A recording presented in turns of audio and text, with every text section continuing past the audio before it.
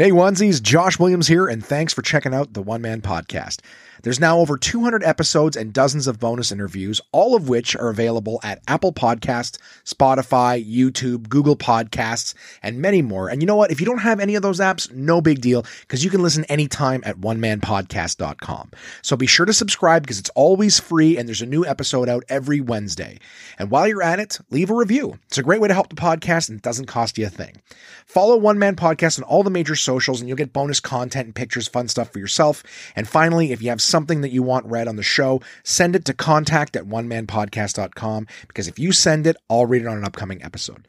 Thanks so much for listening, and I hope you enjoy. What's up, everybody? This is DJ Demers. I'm K. Trevor Wilson. Hey, it's Krista Allen. Hi, this is Rick Mercier. What's up, guys? This is Paul Verzi, and you are listening to the One Man Podcast. Yeah!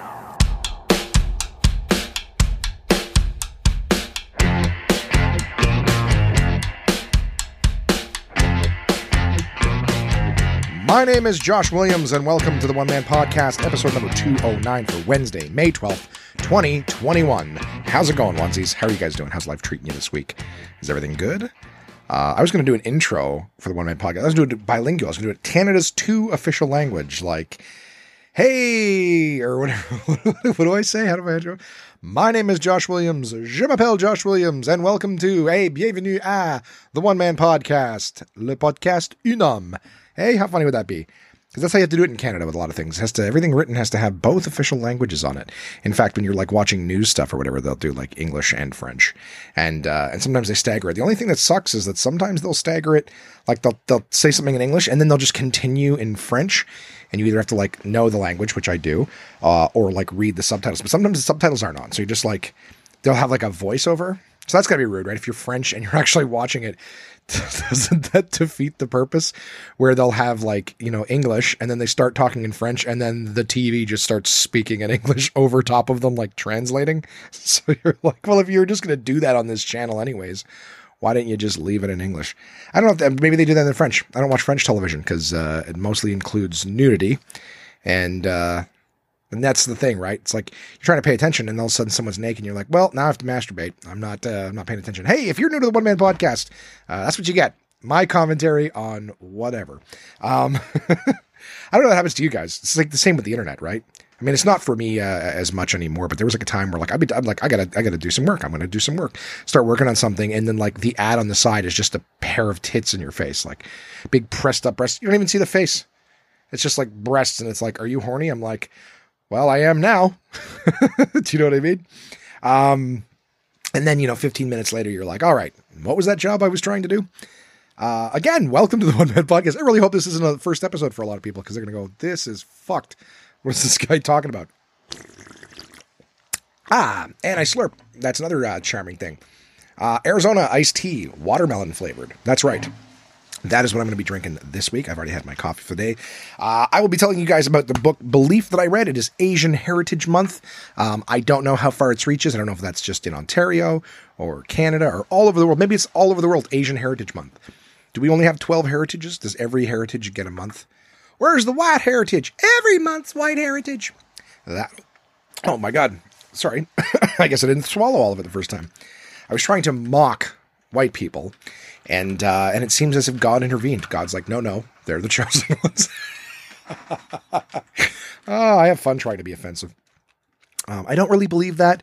I look forward to hearing that soundbite on or around the 48-hour period where some sort of big success breaks. I'll be like, yes, I finally worked hard. I turned it around. I achieved something. And then they'll play that soundbite where it's like Josh was saying that, first off, he thought he was God. He spoke as if he was God. And then he was like, white people are the chosen ones. Like, this fucking guy. What year is this? So yeah, I will be telling you guys about the book Belief that I read for Asian Heritage Month. It is from Rice Paper Magazine, and it's a collection of, I think they call it a compilation, an anthology of stories. I'll tell you what I thought of that. I got that finished up this week. What else? I started watching a new show, which is fucking with my head. just in a lot of different ways. It's bringing up a lot of my own insecurities and things like that. And it's just a fucking reality TV show. I'll tell you guys about that a little later on. I got to have a little one-on-one games night with my mom for Mother's Day. Happy belated Mother's Day to any moms out there listening. I hope you had a great time. I hope you got to safely, have a gathering, socially distanced if necessary. If they're in your bubble and you're vaccinated and you're not too afraid, then I hope you got to spend some time with some loved ones. All sorts of different methods that people spent Mother's Day with that I saw on social media and things like that. But I'll tell you about how mine went. I went to the park with my brother and my nephew. That was a nice, fun thing that I spent some time doing. What else here? I got an app for you guys that I'm going to recommend, and I want to give some shout outs. Of course, I've got the top 5 from this week coming up. So that, and I'll just tell you some little things here and there that I'm working on personally. I've got some stuff about myself that I've realized. I got some good news, actually. Had I recorded this podcast this morning, I wouldn't have even been able to tell you guys this. So I'm excited to be able to share some more good news for me with you. But it feels like a good week overall. I might not have a whole hell of a lot to tell you, but I'm looking forward to telling it to you regardless. So why don't we just get right into it, gang? I'm going to tell you about the book Belief. So the book Belief is from a group, a publisher. I think they're called Dark Helix, which, if I'm not mistaken, I think that's the publishing company. And then it's it's an anthology of stories that were submitted to a thing called Rice Paper Magazine here in Canada. And I think it's basically like an Asian cultural news. It started off as like an Asian cultural newsletter, what's going on and things like that, and it's just evolved. So this is a book of stories and poems and things like that from people of Asian descent. This is like one of those tread carefully, because I'm not the most versed in different cultural stuff. So I'm just like, for what it's worth, everything I say it out of deep, deep respect. And if I get anything wrong, please forgive me. How about that? Just let's practice a little bit of compassion. I was not aware that May was Asian Heritage Month. So that's not something, but my good pal Chris at the Idea Shop, who has been my curator of books for years and years now, was like, "Hey, I read this and I think you might like it. Let me get you a copy." And I was like, "Yeah, dude." Again, I was a little worried because I'm like, well, I don't know anything about this sort of thing. Like, it's definitely not my wheelhouse.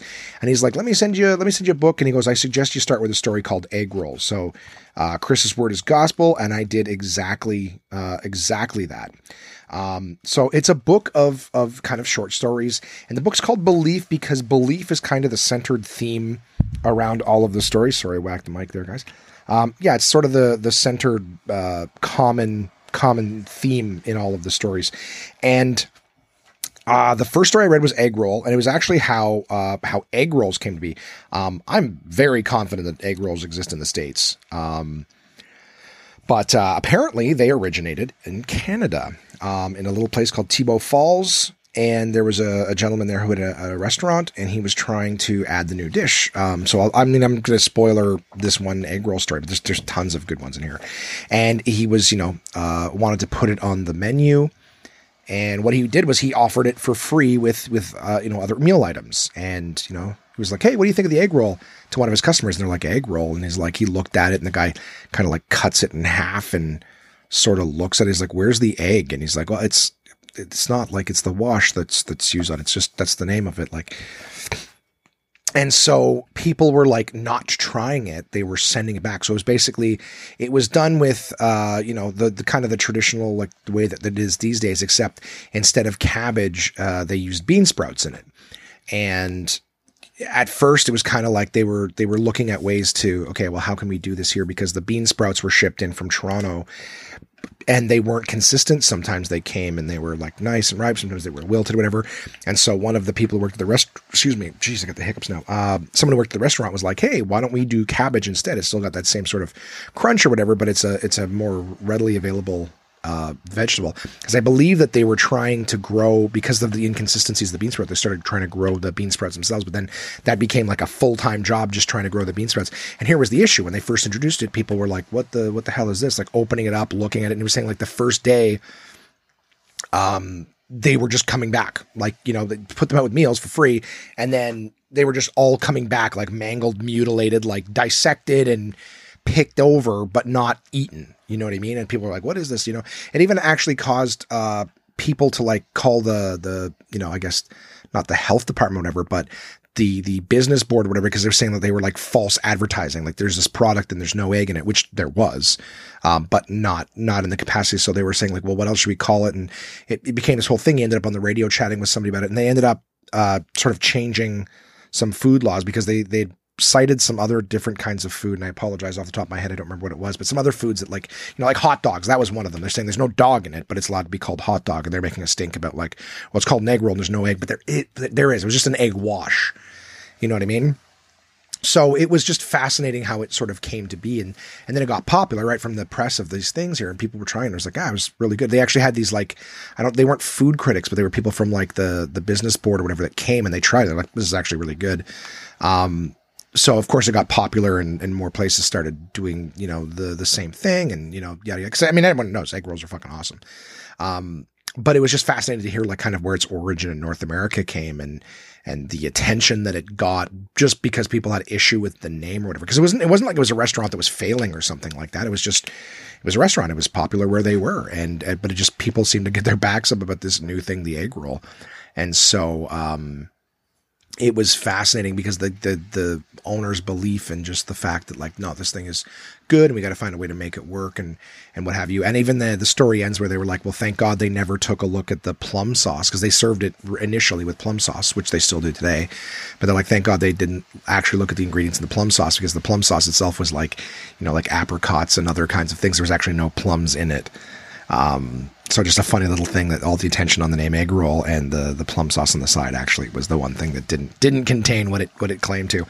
So just a great story, but there's others. That was just one of many stories in this book, Belief. And they had one called TFW, which, I was not familiar with. It was called Temporary Foreign Worker is what that stands for. And it's a story of how like, there's all these people, you know, that are here in this country that are like, you know, temporary foreign workers or whatever, or at least at the time that was what they were called. And, you know, these are all these people. It's not so much based on what they can do as what they can't. Like this person over here can't perform, you know, medicine. They were a doctor where they used for this person over here can't practice, you know, like engineering or whatever. This person over here can't do this because these are all like things that they were where they came from, yet they're not, recognized, or they'd have to put in a certain amount of like hours and work to get that accreditation moved over and recognized in Canada. Like, so it's like all these people who are like, it's not so much like, oh, like, what can you do? It's like, well, there's this huge thing I can't do that I'm really valuable at. And of course the story at one point talks about how like this guy, it was odd because they didn't actually address it. But he's just like, you know, hey, I'm this and that. And I'm looking at the guy who serves me my coffee every day. And then just boom, my head feels light. I fall off my feet and I hear the sound of like bone hitting tile, which I think was his head because they never address it. And then the guy comes running up from behind the counter and he basically tells everyone what to do and this and that. And, you know, until the ambulance arrives, and it's like, you know, because where he's from, he was a surgeon and his hands were always steady and knew exactly what to do, whatever, you know, like here he's just the guy, you know, today he's not the guy who serves me my coffee. Today he's the guy that saved my life or whatever it was. It was just a fascinating story of all these people that, you know, you look at and you're like, yeah, maybe they don't speak your language or whatever. And you're like, and they're just doing this and that, but you don't really know what talents and skills and education they really have. It was really good. There was a story called Between Word and Mouth, which was like a lot of seeming like Asian traditions or whatever, where, you know, there's a lot of unspoken things and a lot of just watching traditions and stuff like that. So a lot of time spent in silence and praying and stuff. There was a lot of good stories. And of course there was one that I really liked called, Lucky Moose, the closest place to home. And that was a story about a grocery store that had all of these sort of, you know, Chinese and Asian, where's groceries, you know what I mean? Like ingredients and things like that. And so for people who came all the way here to like support their child or whatever, right? The kids here learning English and and going to school, and the mothers effectively just traveled here to raise their child while they go to school. So for them, it's like they don't speak. In fact, a lot of these parents will speak through their children. The kids will do it. I've had several instances in my life where someone will come into a store that I work at, and I'm talking to the child the whole time because the child's the translator. They speak English, their parents don't. And that's fascinating. And of course, saying just like when you're across the world and you don't speak the language and you don't, it's a completely different culture and everything like that, having something like the local grocery store that has the things from your home place, is a very not nurturing, but very calming, very comforting place. You know what I mean? To be somewhere that has like all the things that you're used to or whatever. Like it was a really cool book. There was tons of stories in it, and a lot of the stories I liked very much. Some, like, I would say that my only issue with the book, well, there was a few issues. So here's the thing. I was intimidated reading it because I'm like, I hope I get what's going on. I hope these stories are told in a way that can get my ignorant ass to pay attention. Because I'm just like, if I read them and there's a bunch of stuff I don't. But so a lot of the authors did a very good job of kind of like, letting you in on it. There was a few stories that I was like, some of them were really good, like really hook you. And then you go to turn the page and it's like one sentence and it's over. I'm like, what? Like it was just starting to build up and then it's over. I'm like, I got no resolution on that. There was one story that was a young, I believe Vietnamese girl. And she was like, it was like a family gathering and she's just shitting on her whole family. She's starting fights with one person. She's attacking another. She's just like leaving bodies in her wake.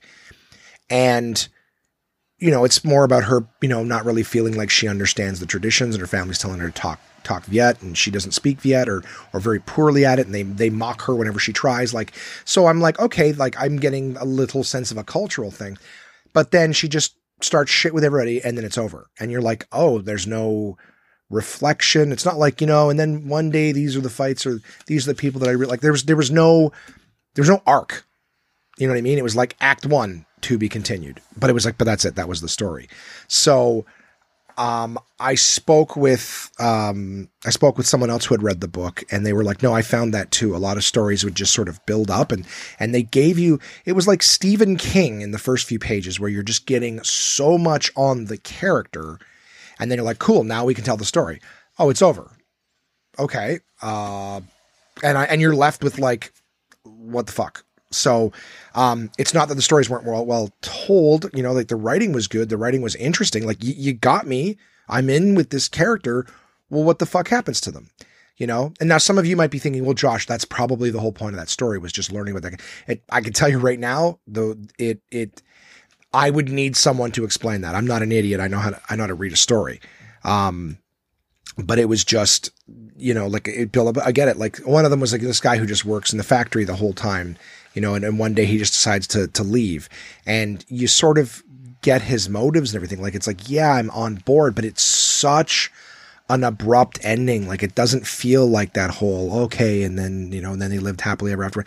Like they tell you more information than you need to know for the ending that they give. So you're like, you know what I mean? It's like watching a movie where it's foreshadowing, where you watch this gate that's always coming open. Like every few minutes, there's another scene where they walk in the door, they walk into the front of their property and then the gate, they go to close the gate and the gate never closes properly. And they even mention, hey, this gate never closes properly. And you're like, okay, that not properly closing gate is going to be very important later because they keep really letting us know that that's something.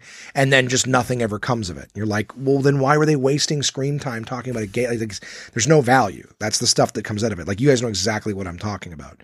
When they spend time on certain things, you're like, okay, this is going to be important later. And I just found a lot of those stories were like focusing on shit. And I'm like, it just never comes back around to it.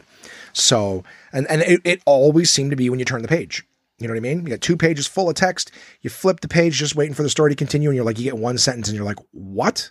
Anyways, I would definitely suggest it. The one thing where I'm like, yeah, it's just above my head is there are a collection of poems in it as well. And poetry is very artistic and sometimes just deliberately vague and ambiguous to give you an opportunity to create your own meaning and stuff like that. So for myself, I mean, I'm not going to lie. Those ones are, even if you go, well, I didn't get it. And they're like, well, you're not supposed to get it. It's supposed to mean whatever it means to you. I'm like, for fuck's sakes.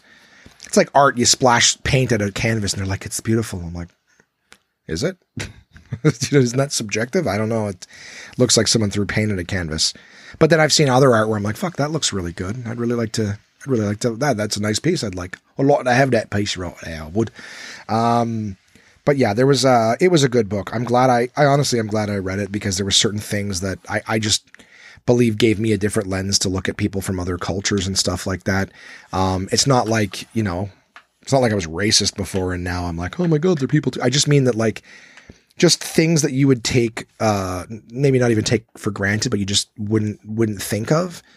Everything from the names, there was one called personal taxonomy, and I don't know if I'm even pronouncing that right, but it was just like someone who's like, my name was this, and then I had my Chinese name, and then I had my North American name, and then when my dad left or whatever, it was like my last name changed to this, and then I came here and we hyphenated this name with that name, and it's just about the constant changing of the name. But it's like, but just because my name was changing doesn't mean that I'm a different person. Like those are all a part of me. I was this, I was that, and it was just like, yeah, because I had friends all throughout high school. Like I went to Glebe here in Ottawa, and my teacher had, my group of friends, some of my teachers, as a matter of fact, but a lot of my groups of friends were Asians. Like I live right near, Chinatown. That's where my high school was. So like we had a lot of Asian people. And I got to see like a lot of, some certain cultural things, or whatever, but it wasn't just, I just didn't learn as much as I'd like to. It actually made me want to go to like, T&T, the large Asian grocery store here, and just kind of like look around for some of the things mentioned in the book or whatever.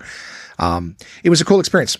If, again, in honor of, Asian Heritage Month, I would say, get a copy of Belief. Like I said, from Rice Paper Magazine, tons of different authors, editors. It's a cool read.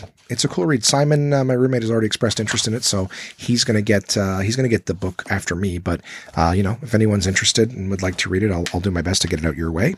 But yeah, check it out. Belief. A collection of stories that were submitted to Rice Paper Magazine, and of course this anthology was published by Dark Helix Publishing. Is it Dark Helix Publishing? Dark Helix Press. I apologize.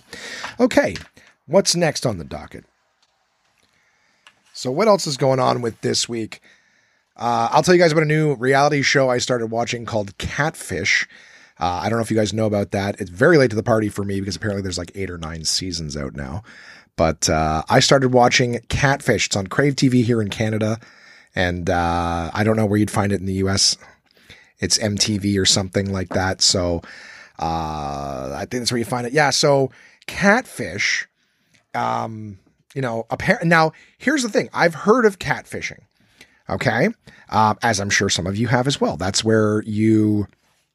I guess that's where somebody thinks that they're talking to somebody online. Now, they use the term catfishing for dating apps and stuff like that. That's where I've heard it recently. But they have, what is it?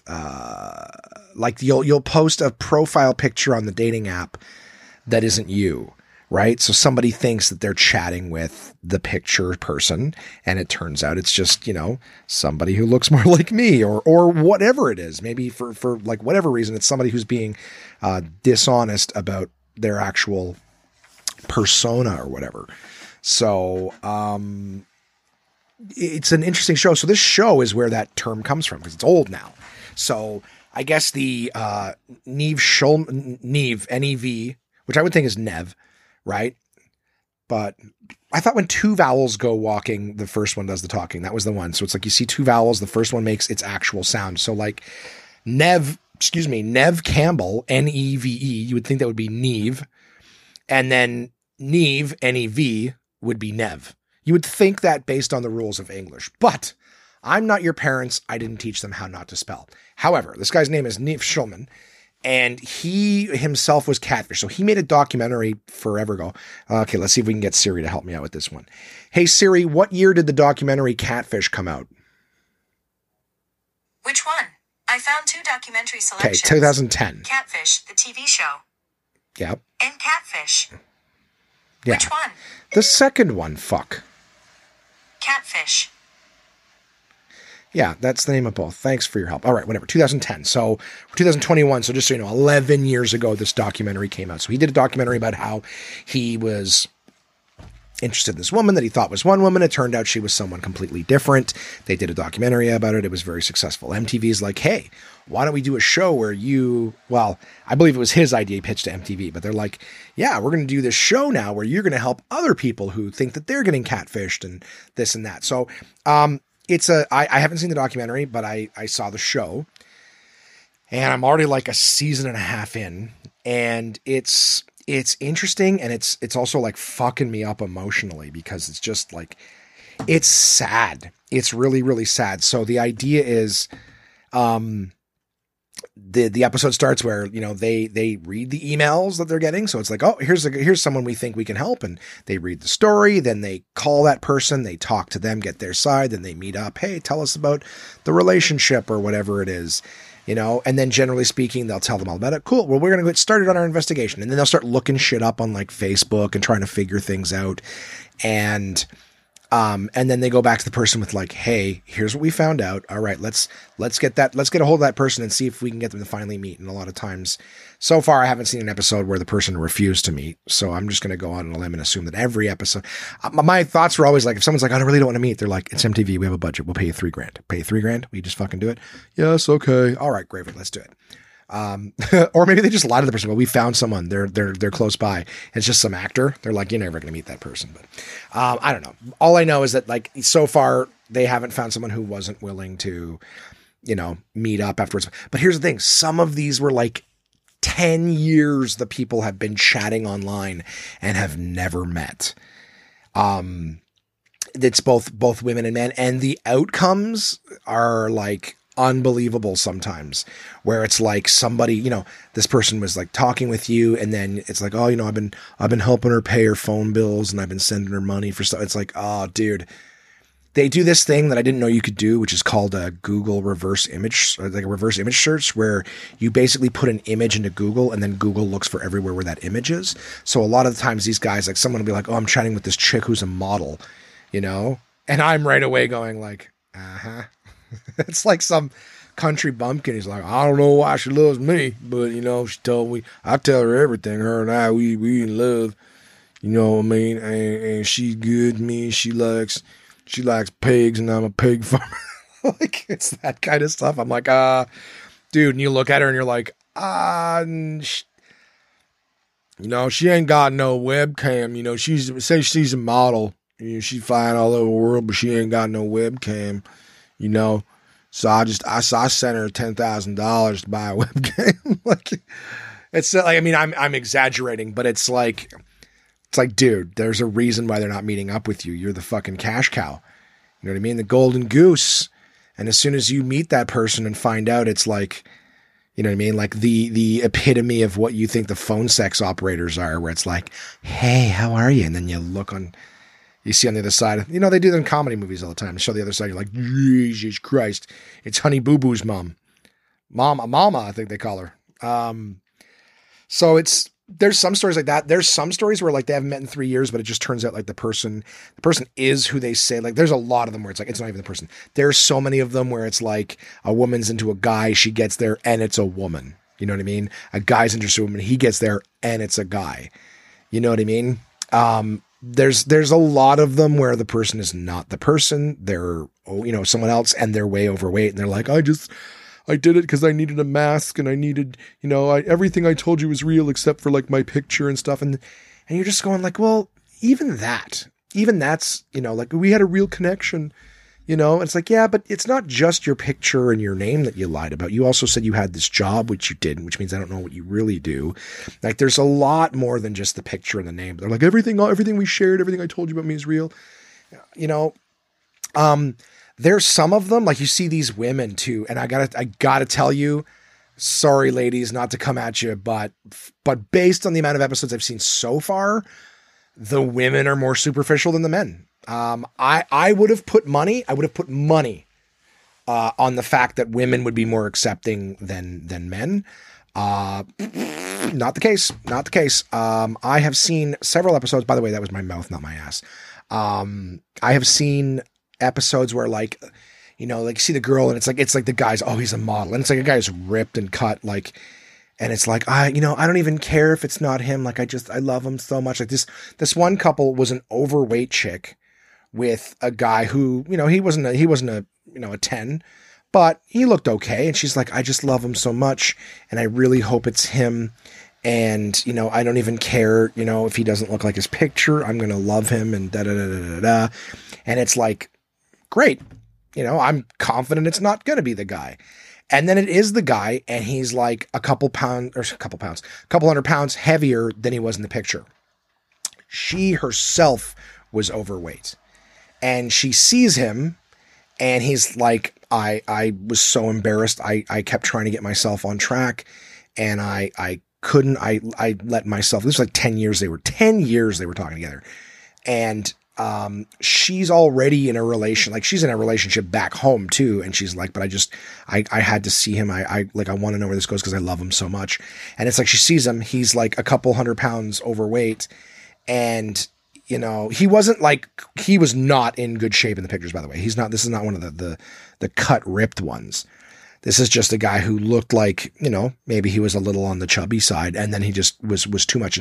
And he was saying how, like, he really let himself go, and he's been working hard. He's dropped a ton of weight, but he's not where he wanted to be. And that's why he's been procrastinating, because he had this problem. And the chick was like, you know what? Like, I think I'm just going to do me and like look after myself. And it's like, he was real. He was actually who he was. He was just heavier. You're heavy, bitch. And it's like, what were you expecting? Like, I don't know. Some of these ones, again, like a lot of the women with the model guys, and they'll get a guy who's like, he's not half bad looking.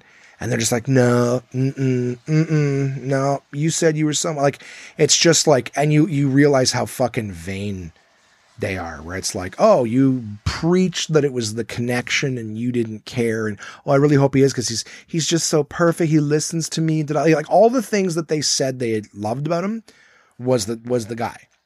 But it's like, you know, like, and that's the thing too. Like, I've been, maybe, like, that's the thing too, is like, oh, well, maybe I got in the door. Like, you kind of feel a little bit for the people. Like, I don't think being dishonest is good ever.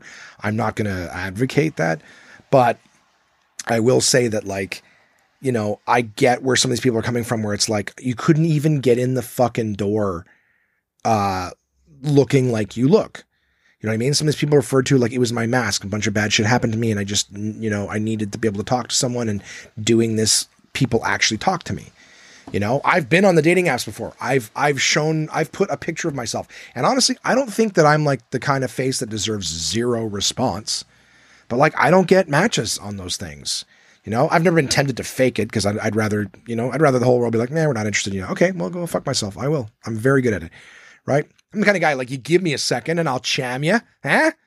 I'll cham you. I got something going on. But like, I would rather be honest, right? So I get these people like, yeah, I can't get to look beside. But I've watched documentaries and stuff about how, like, people from other countries have to lie about their name on resumes. Like, literally an example of people taking their actual names, putting it on a resume, and then submitting that same resume with a different name to, you know, another similar company, and getting like infinitely more callbacks, infinitely more interviews. And this is not like a sex partner thing. This is literally just, it's a job interview. You know what I mean? Like sometimes who you are, you know, is scrutinized unfairly, maybe even often. So like, I feel for the people who are like, I couldn't have even got through the door. And it's like, why did you know, it's always the same question that they get to at the end a lot of the time, is like, you know, why didn't you tell me like sooner? And it's kind of like, well, I was afraid you'd leave, and you've been such a big part of my life. Like, I've been there for you. You've been there for me. So I would say that I do understand, like, you lied, and it's like, do you want to continue this relationship with me? And a lot of them are like, you know, no.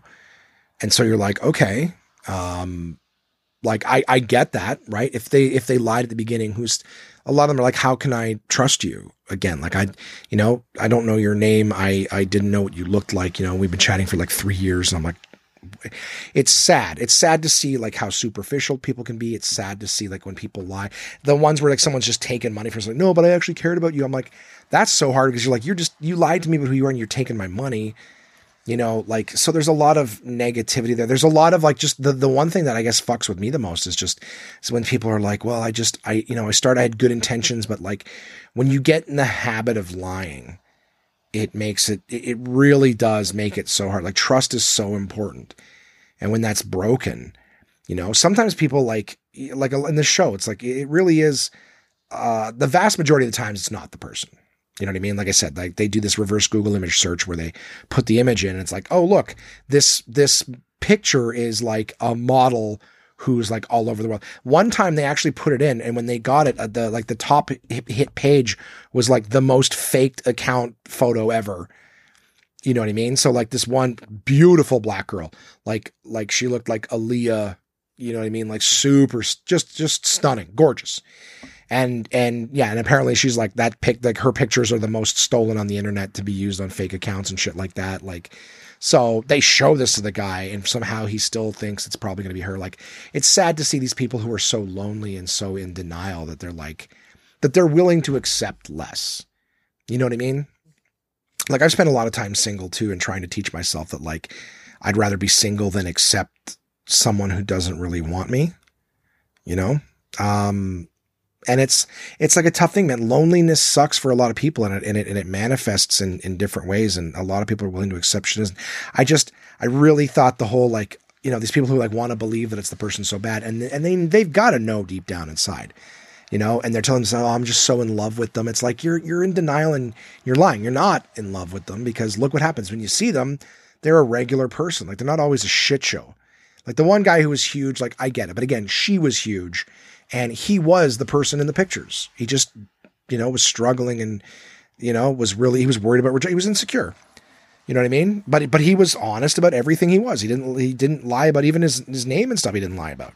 It was just, he had blocked her from seeing some of his more recent pictures because he had gained weight, and she, 10 years, they were talking 10 fucking years. And then just, I'm going to do me. I'm like, yeah, and I'm good for you, buddy, that she didn't end up there, because she's a fucking monster. You know what I mean? There was one couple that was like 3 years together chatting. She finally meets him, and he was like, ex-military with PTSD. They were going to meet, like, I think in their first year, but there was this time where like he drove over he was literally driving. Like, she was like, he was supposed to meet me that day.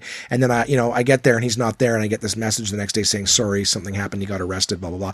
Well, it turns out like he was at the gas station, he pulled in for gas, and he drove over some, I guess, cords or whatever it is, like tubes.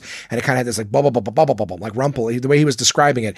And he was saying it brought him back to like when he drove over IUDs in Afghanistan. So he's like, I went into like full, like, trauma flashback mode. He's like, I moved over into the passenger seat. I put on my flak jacket and I just sort of sat there like shaking, and people were like banging my window like, hey buddy, you okay? And so someone called the cops out of concern, and they like checked his vehicle, and he had been at the gun range earlier. So he had a sawed-off shotgun that was totally legal in like Alabama or whatever, but then when he crossed the state lines, it was illegal there, and it was actually classified as a weapon of mass destruction. So they were earlier in the episode when they were Googling him, they're like, yeah, he did get arrested on the day that he said, but it was for having a weapon of mass destruction. So like, was this guy like on his way to come murder this bitch or whatever? So like, they finally meet up, and he's explaining like what happened and how like he went into like full, PTSD, and he's been getting help, and he's like been this and that. And he's like, and I was so ashamed, and I didn't want to be a mess when I saw you. He's like, because if I had met you then, I would have still had all this stuff inside me that I've since worked on and gotten help with, whatever. So this guy looks exactly the same as he did in his pictures. It was just like he had this stuff. The woman comes down and sees him. He better be this. He better, it's going to be him. It's going to be him. And it doesn't seem like it is, but it's him. It's him. A good looking dude, ex-military, whatever. And she's like, I love it. And they spend a couple days together. He introduces her to his folks because he's talked about her a bunch, but she looked reluctant every time they hugged. She looked reluctant every time they kissed. And I'm sitting there going like, this bitch isn't happy. Like, what the fuck is going on? You know what I mean? And at the end of the episode, they kind of do this like, 1 month or 2 month check-in. And like in 2 months, they hadn't gone back to see each other. And she's like, I'm actually going to go there tonight with like all my stuff. I've got my car packed. I was like, oh great, they're gonna have a life together. And then you get that, that post episode script on the screen where it's like, she moved down, and 2 days after being there, they realized they weren't right for each other, moved back. And you're like, what? You guys talked every day? 2 days is all it took, but but people say like, you know what? Sometimes people just want like a relationship where there's distance. They can chat with someone for a few minutes and then just kind of walk away. You know, the touching and the intimacy and stuff like that can sometimes be different. It's an odd show. I've got it on the background while I do other things, but it definitely brings up like a lot of my insecurities and things like that. And just, you know, it's hard to trust people. It's hard to believe stuff. It's sad. Basically, it brings up my insecurities because I see how many people are getting rejected purely based on like their looks. You know what I mean? And I'm, you know, I have days where I feel like, you know what, I'm a fat guy, but I wear it well. You know what I mean? Like for what I'm working with, I do a pretty good job.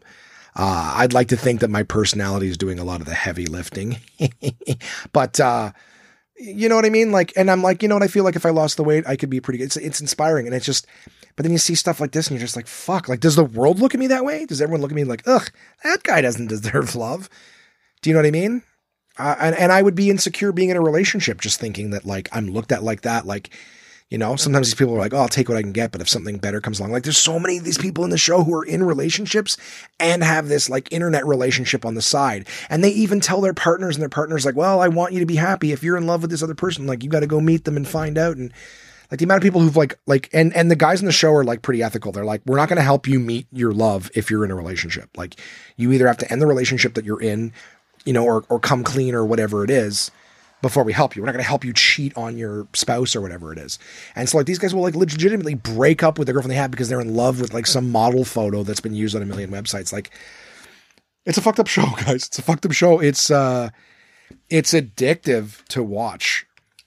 You know what I mean? Like, and some people like, there's been times too where like a guy's going to meet a girl and it's like some dude and he's not gay. There was this one guy who was fucking, you know, he's got mental health issues. You know, he has mental health issues. You know, a lot of these people are like lying too. A lot of these people lie because they're like, you know, I was just bored. I just wanted to do something on the internet and I made this account and I was bored. And, you know, I started to chat with you and just like, you just really got it. And you're just like an asshole. And they're like, they have no remorse. Like you could tell they've got issues clearly. Like anybody who's just hurting people for the sake of hurting people because they were, I was bored. It's first off, it's like, you're not taking any accountability. Like, why did you do this to me? Why did you lie to me? Oh, I was bored. You were like bored for like 3 years straight. No, what's the real issue here? And, but this one guy, it was like, he was fucked. Like he comes walking up to them when they're sitting at the picnic table to meet him in public. They're like, who's this guy? And he just starts like slow clapping at them. Like, boom, boom. There you go. We're going to have words. We're going to have words. He's like, what the fuck is this? And the guy just comes up and gets in his face. Like the host of the show, like, keep the distance. Like, yo, don't touch me. Don't touch me. Like, what are you yelling at him for? Why are you being aggressive? Like, we're here to meet somebody he cares about.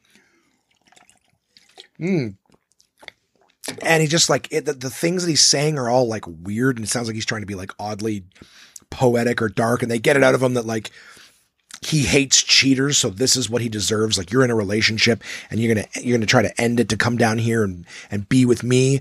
You know? Yeah, I'm Jessica. Yeah. And they're like, so are you gay? And he's like, no, I'm not gay. I just hate cheaters. You know, this guy literally like, and it was like before they met, like he had to agree that like, does he actually love me? Like, did he actually end the relationship to be with me? And they're like, yes. And he's like, they're like, well, he ended the relationship to be with you. Like he didn't, you know, he didn't cheat or anything like that. Like, yeah, he was talking to you before he got into this relationship, but like, well, he's a cheater and they're like, so like you think that you're like the cheater police? Like your job is to find these cheaters and torture them and expose them and ruin their lives. Like, and they're talking to me, he's like, I don't care about anything. He's like, you think people on your show are going to see me? They're going to see me. Like, it was like, okay, this guy's mentally ill. He's mentally ill. And, you know, and they were, again, it was still like, they did this for years. Like, I was surprised that his messages didn't come across as the fucking wacko character that he was on TV. But I don't know. It's interesting to watch. I still have several more seasons and I'm going to continue to upset myself by watching them, but they're fucking fascinating. You know what? Like love is one of those things where we all want it. And sometimes we're all willing to go to great lengths to get what little bits we have. It's like that episode of The Simpsons where they're pouring a whole fucking bag of oranges into a juicer to get a little bit. And it's like sometimes the amount of work that people will do, the amount of shit that people will put up with just to get a little bit of vitamin love. You know what I mean? It's sad. It's sad. And hey, if you're one of those people out there, if for some reason you're out there suffering and you're like, oh, I just want some love, send an email to me, contact theonemanpodcast.com. I promise you, I will be upfront about my hideous overweight physique. I'm not hideous. I'm not hideous. I'm a special snowflake. All right. I would like to think that I'm a pretty spectacular human being and working on getting myself into better shape. Sorry, the email address, contact@theonemanpodcast.com. Just send me an email, right? I'll give you some love. You know, I'll let you know how fantastic you are. Just tell me what you look like. I'll rate you on a scale of 1 to 10. I'm just joking.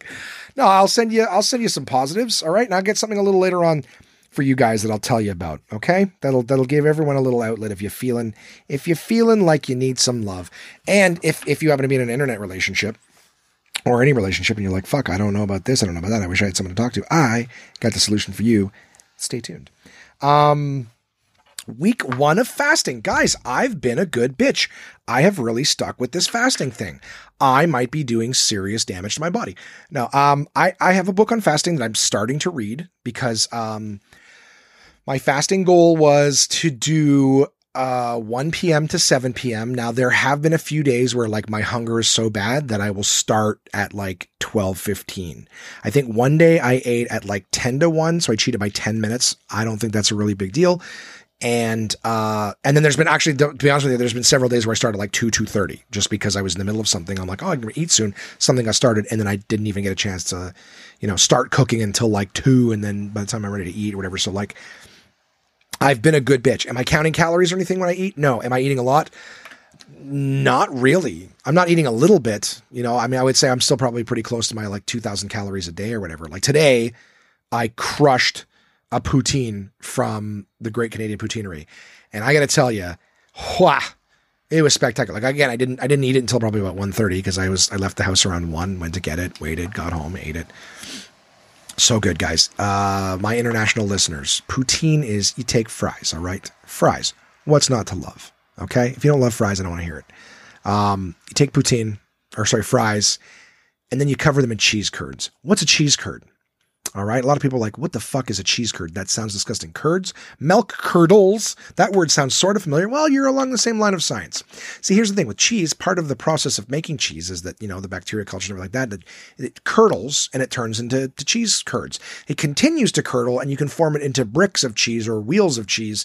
It's just part of the process of making cheese sometimes. So cheese curds, you can do like cheddar cheese curds or mozzarella cheese curds. For poutine, you use mozzarella cheese curds. So just think about chunks of cheese, regular mozzarella cheese. All right. It's not shredded. It's not a big brick of it. It's just chunks of it. Okay. Cheese curds, easy peasy. All right. So don't get grossed out. You take this bed of fries that I have alluded to. You put some cheese curds on top of it, mozzarella, and then you cover it in piping hot gravy. Fries and gravy. Does that sound gross? No. Cheese and fries. That doesn't sound bad at all. Hey, fries are great. Cheese are great. Hot gravy. It melts the cheese curds to the point that they're like stringy, hot stuff. So just think like pizza when you're pulling a slice of pizza away and all that hot mozzarella. You just got a fork full of fucking gravy fries with some stringy cheese on it. Let me tell you, heart attack, boom, bullet right to the old heart. Artery clogger special. Poutine is very popular in Canada. It is absolutely delicious. Okay. Like anything else, there's places that do it better, places that do it worse. This place, poutine's all right, but their fries are shit. This place, their gravy's garbage. This place, like Costco here in Canada, has poutine. The only problem is that they've got like this really thin gravy that's never hot enough to melt the cheese. So that's the issue with a lot of poutine is that you kind of need to melt the cheese for it to be ideal. So this one here, it's kind of like fries and gravy with like chunks of cheese sitting on top. You got to do poutine right. You got to fucking have hot gravy so that when you pour it on, it melts the shit of that cheese. So the cheese and the gravy are mixed all throughout the fries. Delish. Okay. Any of my American listeners who may have had the pleasure of trying it, write in, let me know what you think.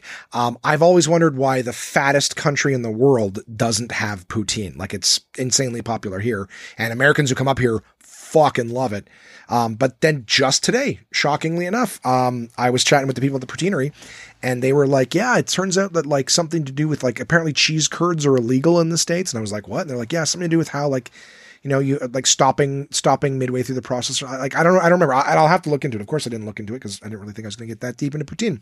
I didn't even think I was going to tell you guys about my lunch today, but, yeah, they said that they can't do it there because they don't have cheese curds there or whatever. But this place, the Poutineery, is like one of those places that like, hey, you take a regular thing and you make it extreme. We have a place here called The Works where it's like hamburgers and then they just put all sorts of weird shit on top. You know what I mean? Think of ones where it's like, yeah, a pineapple spear or whatever, pineapple ring, they call them, pineapple ring and like jalapeno peppers and like this crazy, Thai sauce, on the burger. And you're like, yeah, it's called this, that, or whatever. There was one that they used to have called Hold the Phone, which was peanut butter and cream cheese, which sounds fucking weird. And I'd never been to The Works. I'd only heard of it because people were like, yeah, I've been to The Works. I was like, and they're like, yeah, they got like a peanut butter and cream cheese hamburger. And I was like, that sounds disgusting. But everybody who told me about the place was like telling me about that one. And they're like, it's fucking great. And I'm like, okay, well, if everyone's trying it, they say it's great. First off, I like cream cheese. I like peanut butter. You know what I mean? I've never had them together because it sounds weird. But then when you have it, I was like, I got to try it because everyone raves about it. It's fucking great. I got it just like everyone else. It's fucking great. It was like the same with me and haggis when I was in Scotland, right? It's like haggis is one of those things that sounds disgusting, yet I've never met anyone who had it that said it wasn't good. And then I tried it in Scotland and it was good. It was good until I overthought about what it was. And then I was just like, I don't want to eat this anymore, but it was good. It just tasted kind of like sausage, like a sausage ground beef crumble. Like that's all it tasted like. So anyways, poutine, this place is one of those places that's like, okay, we do the poutine base and then we put a bunch of shit on top. So your standards are kind of like, your triple pork or whatever. So you get like poutine with like a bunch of bacon and sausage and pulled pork on top. Oh, you just feel the beats per minute of your heart just thump, thump, thump, thump, thump, thump, as it stops. But that kind of stuff, amazing. They did all these different ones. So the one I got today was recommended to me. It was called the Sweet Montreal, I believe is what it's called. So it's the poutine, always poutine on the base. Then you got like your Montreal smoked meat on top, pickles, and then sweet mustard. Son of a bitch, it was good. It was so good that I had to, like, it's funny. It has been a very productive day. I haven't had a day this productive in a very long time. And it's funny too, because I'm looking at the timer here on the clock and I'm 50 minutes in, and I still have a ton of shit to talk about. So again, an episode that I thought I would have to add a lot of filler to. Seems I am very excited to talk about the subjects this week. So anyways, yeah. Sweet Montreal poutine. I ate it. Stomach was so fucking full. Like I was going to do the podcast early. That's what I was getting at. Sorry. The phone will go off and I'll get distracted. I apologize, squirrel. I had like an hour-long chat with Chris at the Idea Shop. So some exciting things hopefully coming down the way. I haven't had a chance to actually do like a phone chat with him in some time. So it was great getting a call from him. I was going to do the podcast earlier. That hour got eaten up by that. And then I was like, okay, it's finally food time. Sent some emails, like lots of cool shit. Made some phone calls, got those calls back. So I'm the evening now recording this. And I intended to do it, this morning. But anyways, that food came in. So I came back. I'm like, when I eat, then I'm gonna record the podcast. I ate, got halfway through it. My stomach was full. I'm like, throw on an episode of Catfish while I was eating. So I'm like, all right, I'll just finish this episode. Every now and again, I just reach over and pick another forkful or two. So full. And then I'm like, I have to have a nap. I'm too tired. I can't record the podcast. I'm so full. So I slept for like an hour and a half. And then here we are. But like with the fasting, and I would say easily that poutine probably filled my daily calories. So I likely won't eat again today, which is probably not super healthy, but I'm surviving these fasts. You know what I mean? Like, only a couple times this week, there was one day where I started late. I think I started at like 2:00. And then I had like a pastry that I was going to eat, but I went out to do some things and I got home way later than I intended to.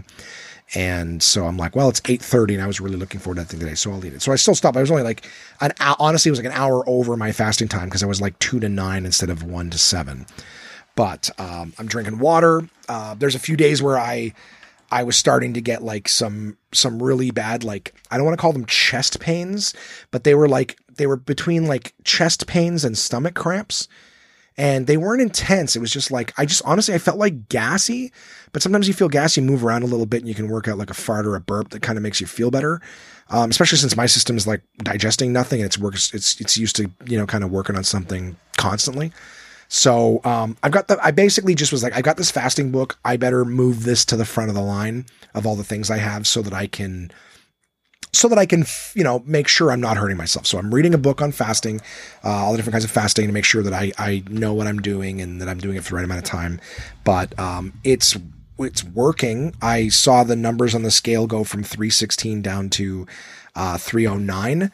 Now that was about 6 or 7 days in that it went down to 309. The issue since is that I haven't been able to have a bowel movement. I don't want to sound too, I wasn't able to, the old way for me would be like, I'd wake up in the morning, right? Have a pee, have a poo, have that cup of coffee, morning poo, get it going. And then I get on the scale, like as empty as I can be, and then here's the number. So 316.7 pounds. So 317.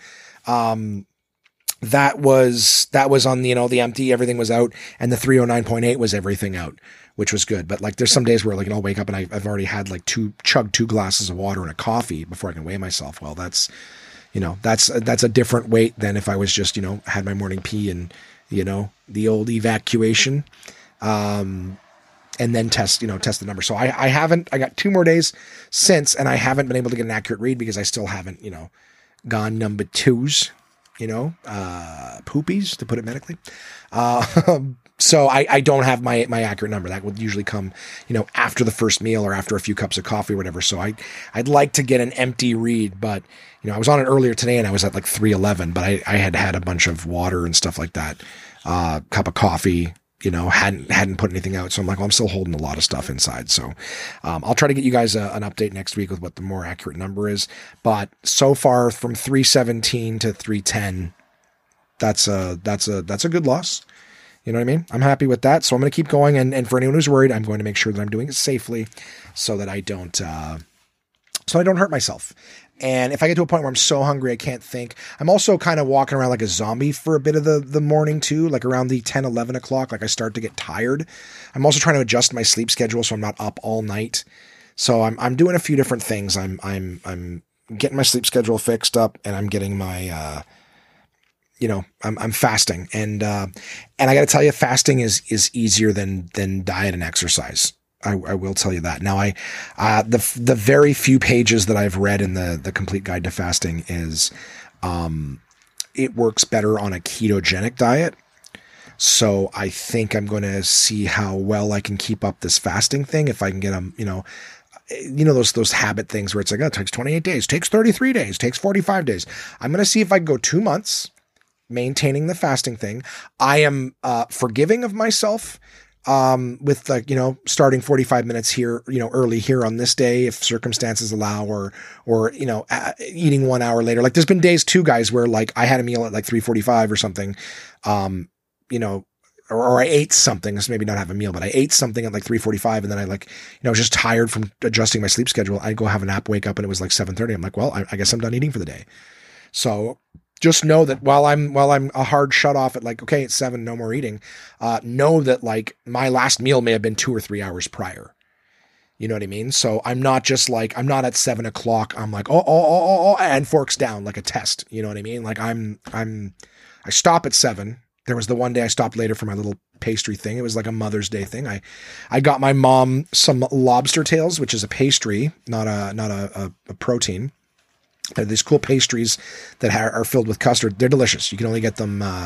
There's a little deli around here that sells them. They only sell them on Saturdays, and you got to get there early, or they're out. So my friend Julia is a family member of the place that owns it, and I reached out to her and I was like, hey, just out of curiosity, like, what time should I show up tomorrow? What time do they come in? Because I was worried about showing up at like, when they open, it's like, oh, they don't show up until this time or whatever, because they're not made in house. They're brought in. So I was like, I don't want to show up too early and they're not there, and I don't want to show up too late and they're all gone. So, Jules was great. Jules was just like, oh, I'll just message the guys and ask them, like, if they could how many do you need? I'll get them to put them aside. I was like, oh my God, that was so much better than I wanted. I was still there right when they opened. Like, I didn't act like I didn't act like some diva who shows up in the middle of the afternoon, like, are they still there for me? I ordered them. Thank you. But I was like, it's also Mother's Day, right? So I felt like there would be a more of a rush, more of a demand for them to a nice little treat on Mother's Day. So I got lucky. I procured those. Yeah, that was one of the things I did. So I had a nice games night with my mom. I guess did I close the fasting thing down? It's still working. Numbers are going down the scale. I am surviving. I feel hungry. One of the things that has sucked though is that last couple of days, Kamar has woken up like early in the morning, goes downstairs and he makes bacon. That's hard. That's hard because the entire house fills with bacon. I'm awake at like 8 o'clock and I'm like, well, I can't eat for another 5 hours.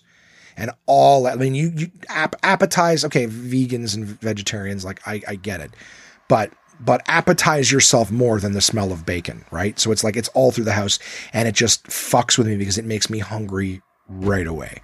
So it's not really his fault or anything. He's allowed to do it, but I might have to just be like, dude, can you like open a window and turn on the hood fans or something like that? Because it's making my fasting really hard to like wake up and just, instinctually become hungry at that incredibly appetizing smell. So, but I haven't failed. I've been 2 days and that's been like the temptation. Oh my God.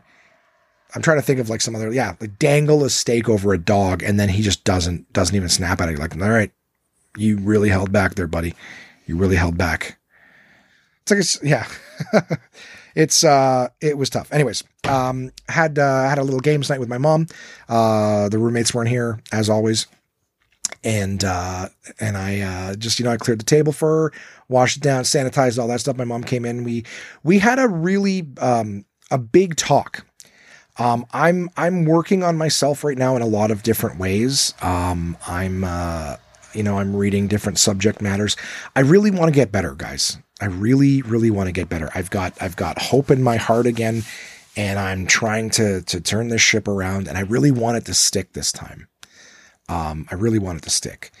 And I realize that a lot of my shit is internal. Like I don't eat because I'm hungry. I eat because I'm like depressed or upset. And then when you eat, your body releases dopamine. So you feel good. It's a pleasure chemical. You know what I mean? So like when people think like fat people are eating because like, hey, why don't you eat oatmeal? It's a complex carb and it takes longer. It's like, that's not why I'm not eating because I'm hungry. You know what I mean? Like, and I'm not the kind of person who's like I'm not into pop and I'm not into chips and things like that. Like it's frustrating. It's like, you want to lose weight, just cut out pop. Ugh. Thank you. I mean, yes, I appreciate it. It's funny that like, it's so funny when I'm telling people about stuff and they're like, you shouldn't eat a cheeseburger. Like, it's not good for you. Like, you should probably eat a salad instead. Like, I'm like, I know your heart's in the right place, but do you think so little of me that you think I don't know that a salad is better for me than a cheeseburger? You know what I mean? Who does salad make happy? Like, I'm eating it for that fucking, give me the drug, man. It's like going up to a fucking drug. You shouldn't do heroin. You should play ultimate frisbee. It's way better for you. Look, if you're looking to have fun, go feed the ducks. It's like, I don't know. Have you ever tried heroin? Have you ever had a bacon double cheeseburger?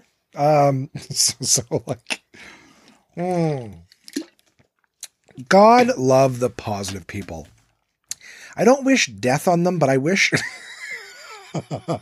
Start the sentence with that. I don't wish death on them, but I'm just like, maybe you shouldn't talk to people. Like if you're that happy where you're just like, maybe they just don't know that happiness is at the bottom of a kale salad. You know what I mean? Just put a little bit of olive oil, some fresh pepper. That's all you need. And then that way you can count your ribs through your shirt. And that brings me pleasure. I don't know. Sometimes, like, it's like those people, the cure for anxiety is relax. Hey, just relax. Oh my God, I never considered that. Thank God you're here. Again, their heart's in the right place, but it's just like, that's also, can I just say this? As much as I say ignorant shit, those people are fucking ignorant too. That's still a level of ignorance to not know that, like, I mean, like, first off, why would you even, if you really thought that I was that stupid, why are you even talking to me? I wouldn't want to associate or engage in a conversation with somebody who's that stupid because I would feel like there's nothing that A, I could gain from them, B, that they could leave the conversation with from me. Do you know what I mean? Like, what did I give you? Hey, don't drink pop. Huh? You mean pop's not a vitamin? So like, I don't know. I actually smell bacon cooking right now. Am I having a flashback? I'm going to get in the passenger seat and put on my flak jacket. Anyways, I, as I said, I was having like a kind of a big talk with my mom because I was like working on stuff, and it got like way deeper than I meant for it to. I don't have a lot of deep conversations with my mom. My mom is a willing participant if she's talking about someone else. And even then it's more like what her suggestion is. And I told them they should do this. And I said, if you're going to do this, then like, it's a lot of like, my mom is very, take my advice. I'm not using it. Only she's not aware that that's her position. Rather than just going into a big, long thing with you guys, I would just say I did an interview with my mom on the podcast, and you can literally hear like our dynamic, which has improved over the course of the years. But you can literally hear me like asking her questions about herself, and she's like avoiding them. She doesn't want to talk about herself. She doesn't want to talk about, shortcomings or flaws. And like all of my conversation with her is like pre-Josh, like about who she was before she had me. I've only ever known her as my mom, of course, but trying to like get a little bit of a better understanding about her. And you can tell she's just like sidestepping questions, doesn't really want to go into it. She's like, she even says, I think a few times in the podcast, she's like, this isn't fun like I thought it would be. Like, I'm like, well, what did you think? Like, my mom's like me, she's funny, where she works, she's like kind of like the Office caught up or whatever, but there's no like deep shit to her. Like, she doesn't dive deep into herself and the things that have gone on in her life and the things that have made her who she is.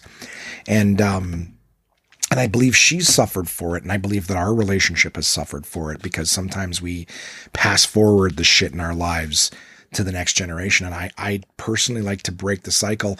I know I took accountability, like even in that conversation, like I had to take accountability for a lot of my shortcomings in my life, and especially in my relationship with Crystal.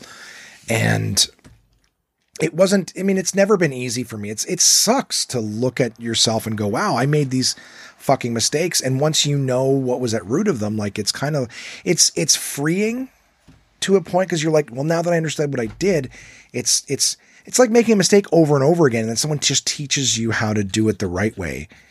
And you're like, oh, wow. Okay. And it's hard to go back again. I was actually thinking about this when I was reading the book Belief, right? Because I'm listening to these people talking about how like listening to English and they have no idea what the person's saying. Like it's all just gibberish. And I was wondering, like, can I ever, like, how could I ever listen to English and not know what it means ever again? Like I'd love to put myself in their shoes and just hear words coming out and not know what they mean. But I'm like, but that's the thing, right? It's like, I know how to speak English now, and I can't hear English spoken. You know what I mean? Let's say articulately. All right. Like, that's not English. All right. That is not English. That is gibberish with the occasional. That is a baby speaking with the occasional word that's recognized. I'm talking about you speaking the language. Let's say 70% plus accurately. We can leave room for a little slang and a little bit of slurring, but I'll never be able to hear English and not understand it. Do you know what I mean? Like, again, all things considered, if I have like some sort of acquired brain injury or I'm a vegetable or whatever, like, yeah, I probably be a lot of things I don't understand at that point. But all I'm saying is that like, it'll be very difficult to go back from that. Well, there's certain things about behaviors and psychology that once you learn them, it's really hard to just be like, well, I'm still going to do it anyways. Like now that I know like how wrong it is to do something, you know what I mean? It's just, it's really, yeah. Anyways. So conversation went deep. I recognized some flaws.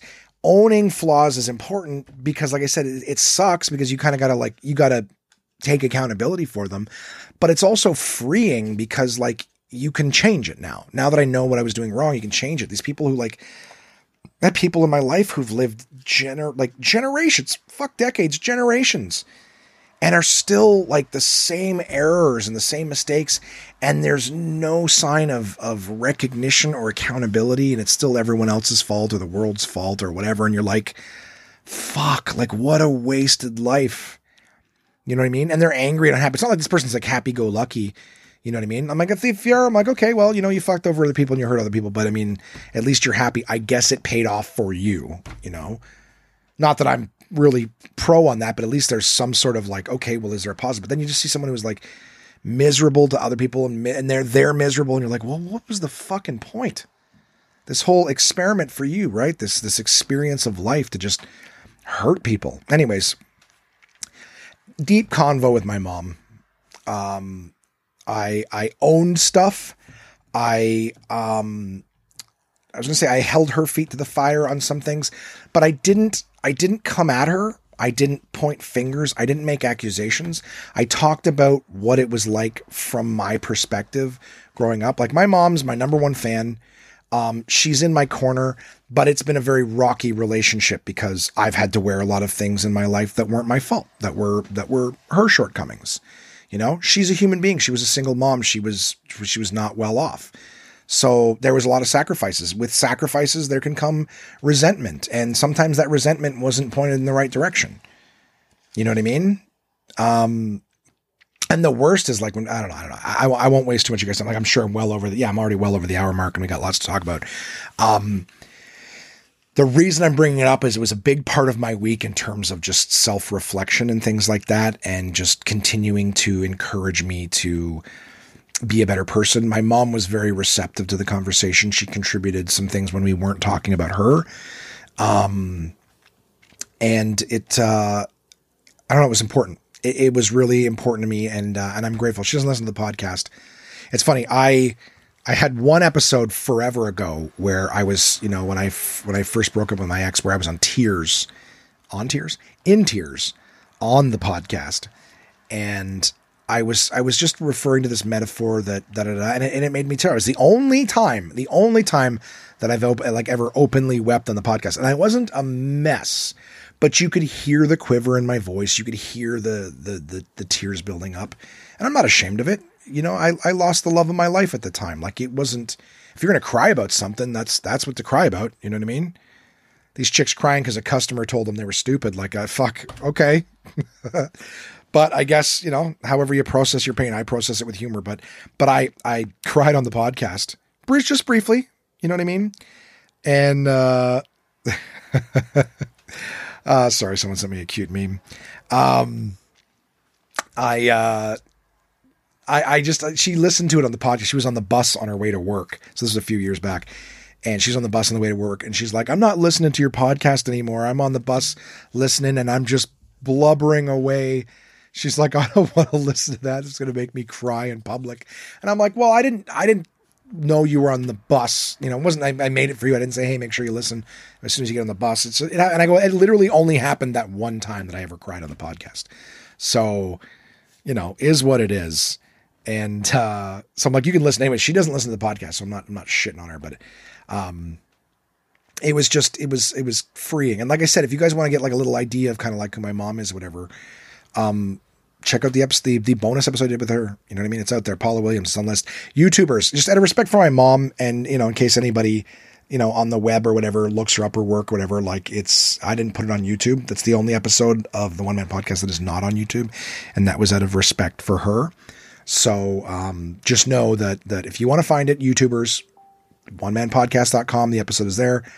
Paula Williams, that's the name. So feel free to listen to a chat with me and my mom. Now, that was a few years old. All right. That's not like it's a recent one, but, I don't know, this in terms of subject conversation wise, talking to you guys, maybe it's not the most interesting thing, but you know, you guys listen to this to sort of see what's going on with me. And I got to tell you, it was definitely, a big part of my week, and will be a big part of the inspiration I have to continue to grow, and will be a big part of my growth. I'm going forward. I mean, I could tell you more, but like, I don't think it's fair. Truthfully, like again, listen to the podcast. She's there to defend herself. Anything I say, she's not here for that at the moment. And I've always tried to not really go at anybody on the podcast. I think the person that I've broken that rule for the most was Crystal, my ex, for anyone who knows, the woman that I've tried desperately my entire life to get over, and I seem to be incapable of doing that. It's hard to get over someone. Like, part of wanting to get over someone is being able to be mad at them. You know what I mean? Is to look at the stuff that you didn't like and really focus on that. And, when you really admire somebody, you care about them a lot. It's very, very hard to do that. So, Part of my growth is being able to openly admit that I still love that person very, very much. And yeah, anyways, but the person I need to love the most is me. I need to love me, and that's what I'm working on. So, check that stuff out. And I guess a minor, I hope everyone has always felt that I've been fair. I even try not to say people's names in case they don't want me to, bring up anything or whatever. So, yeah, guys, I like a lot of reflections. I apologize. That's why I'm having a hard time moving off of the subject.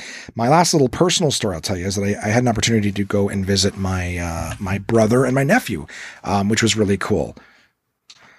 And what was really cool about this was the fact that my brother actually reached out, was like, hey, sometime this week, did you want to go for a walk at the park with me and the kiddo? And I was like, oh, that's great. So it was nice that he kind of like reached out to me, and we don't normally do that.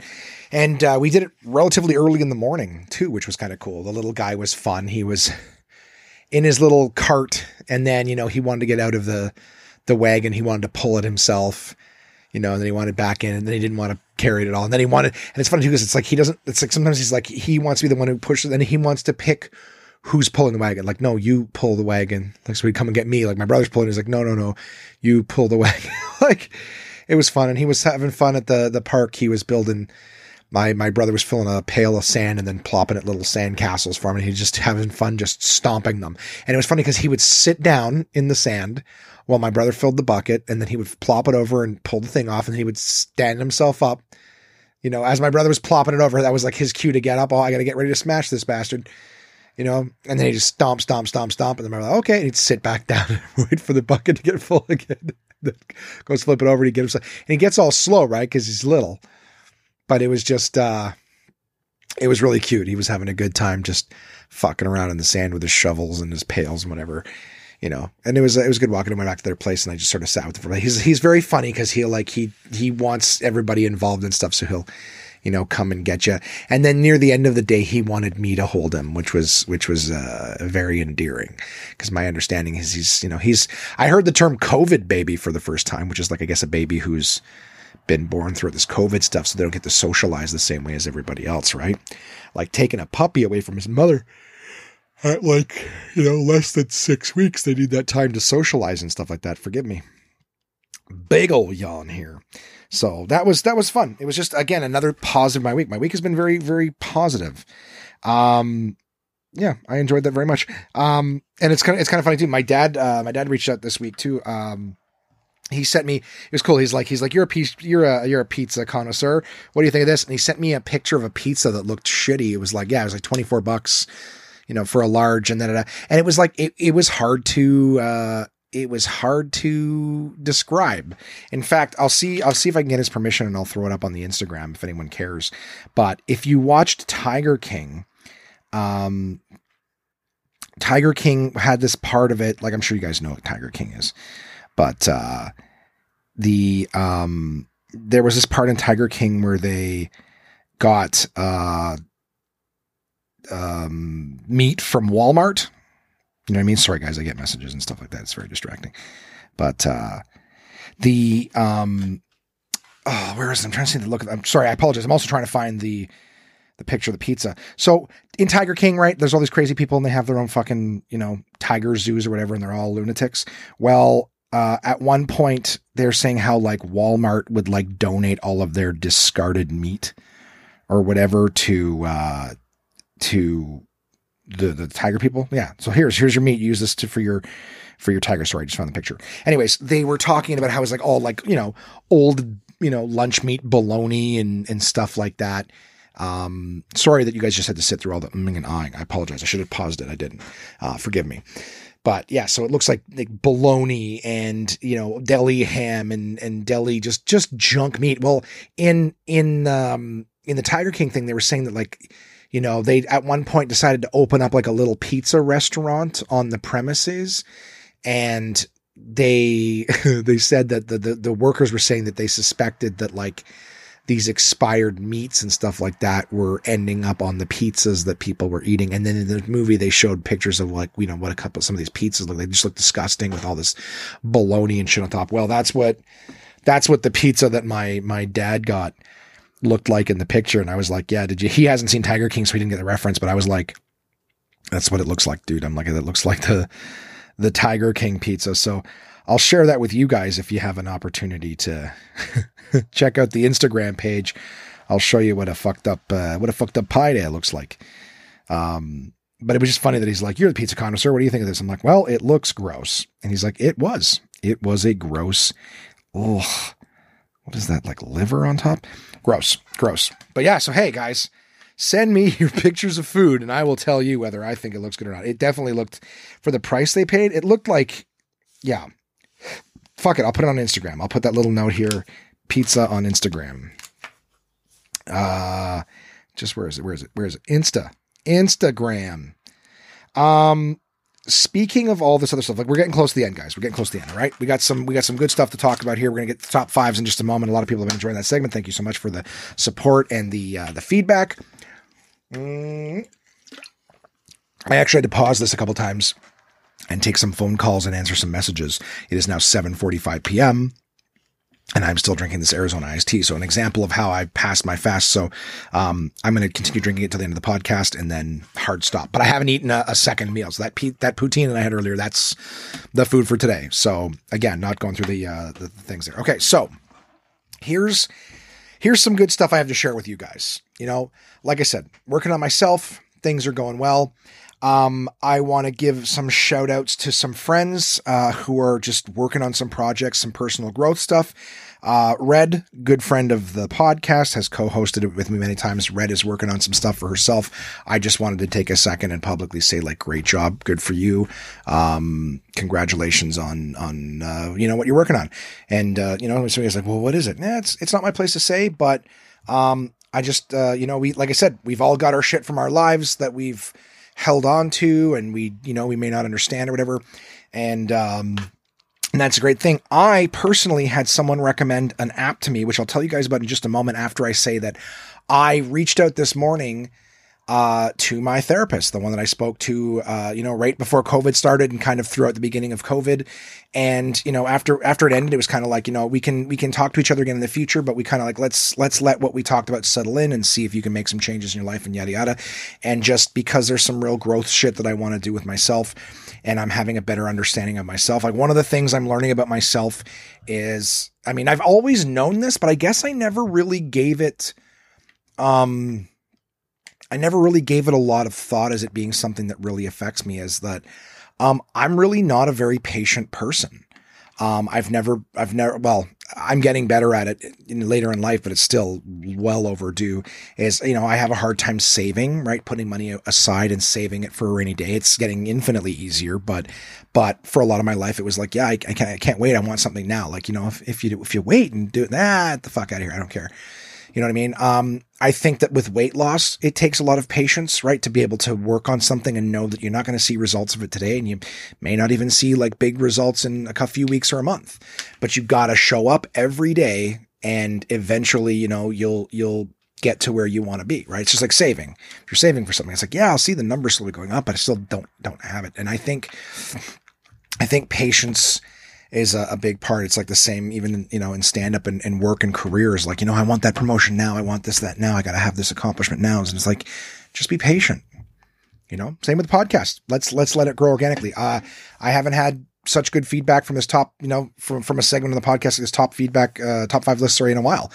And I like that people are excited about it. And, I think patience is going to be a very important part of my growth. So, reached out to my therapist. I left them a message this morning saying like, hey, is it possible that we can restart? Is there any new thing?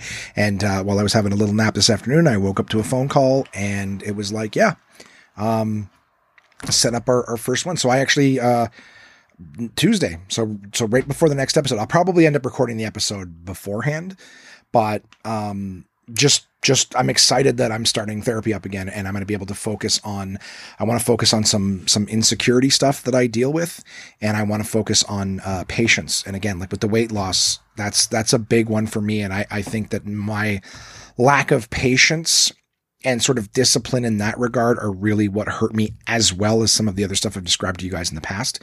So, I'm conquering some self-image stuff. I'm conquering some anger and things like that. And I think what I need to do next is to, like, in order to grow, Rome wasn't built in a day. And I think that I tend to give up on things and change things because I'm impatient. And so that's going to be a focus. Yeah. And like I said, so far, so good. The fasting's going well. I don't intend to stop that anytime soon. I'm on Tuesday? So day 9 of fasting, still being pretty good and strict to that. I'm going to read the book to make sure that I'm doing it right and safe. And once that habit, is built, I'm going to move on to switching over to a ketogenic diet, because apparently you get the most out of fasting when your body is burning fat, not burning carbs. So that'll be something too. Of course, I will tell you guys about it going forward. So the application that I have for you guys, it's in the same group of things as BetterHelp. So BetterHelp is like speaking to a therapist, one-on-one on an app. Like, you schedule the time and you go on there, and I believe I'm almost certain it's a paid service that you can do, so you can get therapy right over your phone, video chat, or whatever it is. Well, there's another app that's actually in the same group as BetterHelp, and it's called Therapeer. So Thera, P-E-E-R.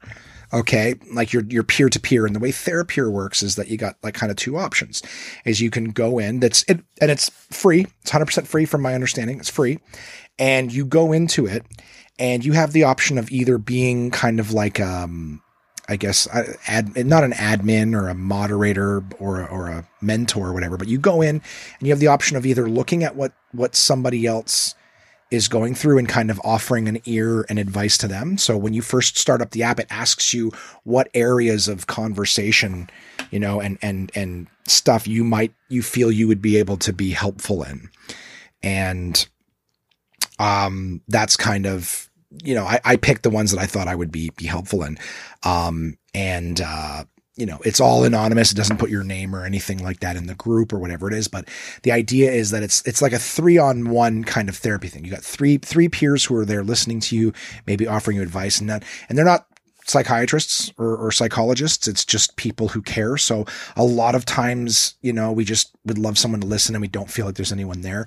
So this is a place that you can go to. It's not only like, hey, will you listen? But these are people who have actively decided, like, it's not a chat room. I mean, it operates like that, right? You're chatting back and forth with these people, but there's no video. So you don't have to worry about putting yourself out there, being looked at or anything like that. They don't see your name. It's like a what do you call it? Like a username or whatever. And when the people join, it's like you're committing. Before you go into a room, you're basically committing that you're available for the next hour for the person, right? So it's not like you go in and people are dropping in, dropping out, and they don't care. Like, you're basically going to a place where people are like, I want to help. I want to listen. I want to be there for you. And I misunderstood. I thought I had to like do a certain amount of listening before I was allowed to like create a room of my own. So, I went on there and I was like, okay, well, this is my first one. Like, I'll just sit back and listen and maybe be supportive if I think there's something I could say that would help, and what it is. And one person was like, I don't feel good about myself. I find myself disgusting, whatever. I'm like, well, I can listen. There's a lot of people I know that like don't feel good about themselves. I'm like, I can definitely build this person up. And I'm not saying their name, and I'm not going to go into like much detail, but I will tell you my initial experience was like, I'm like, okay, I can be of use. And I took the 3rd slot. And then when you go in, you see like the next message. And it was like, I was raped by, a family member from age 4 to 16. I have constant trauma. I'm like, well, I just jumped right into the deep end, but, I'm proud of myself in the sense that I actually ended up saying a lot of stuff that was particularly, I guess, helpful to this person. Like, they felt like they understood some stuff.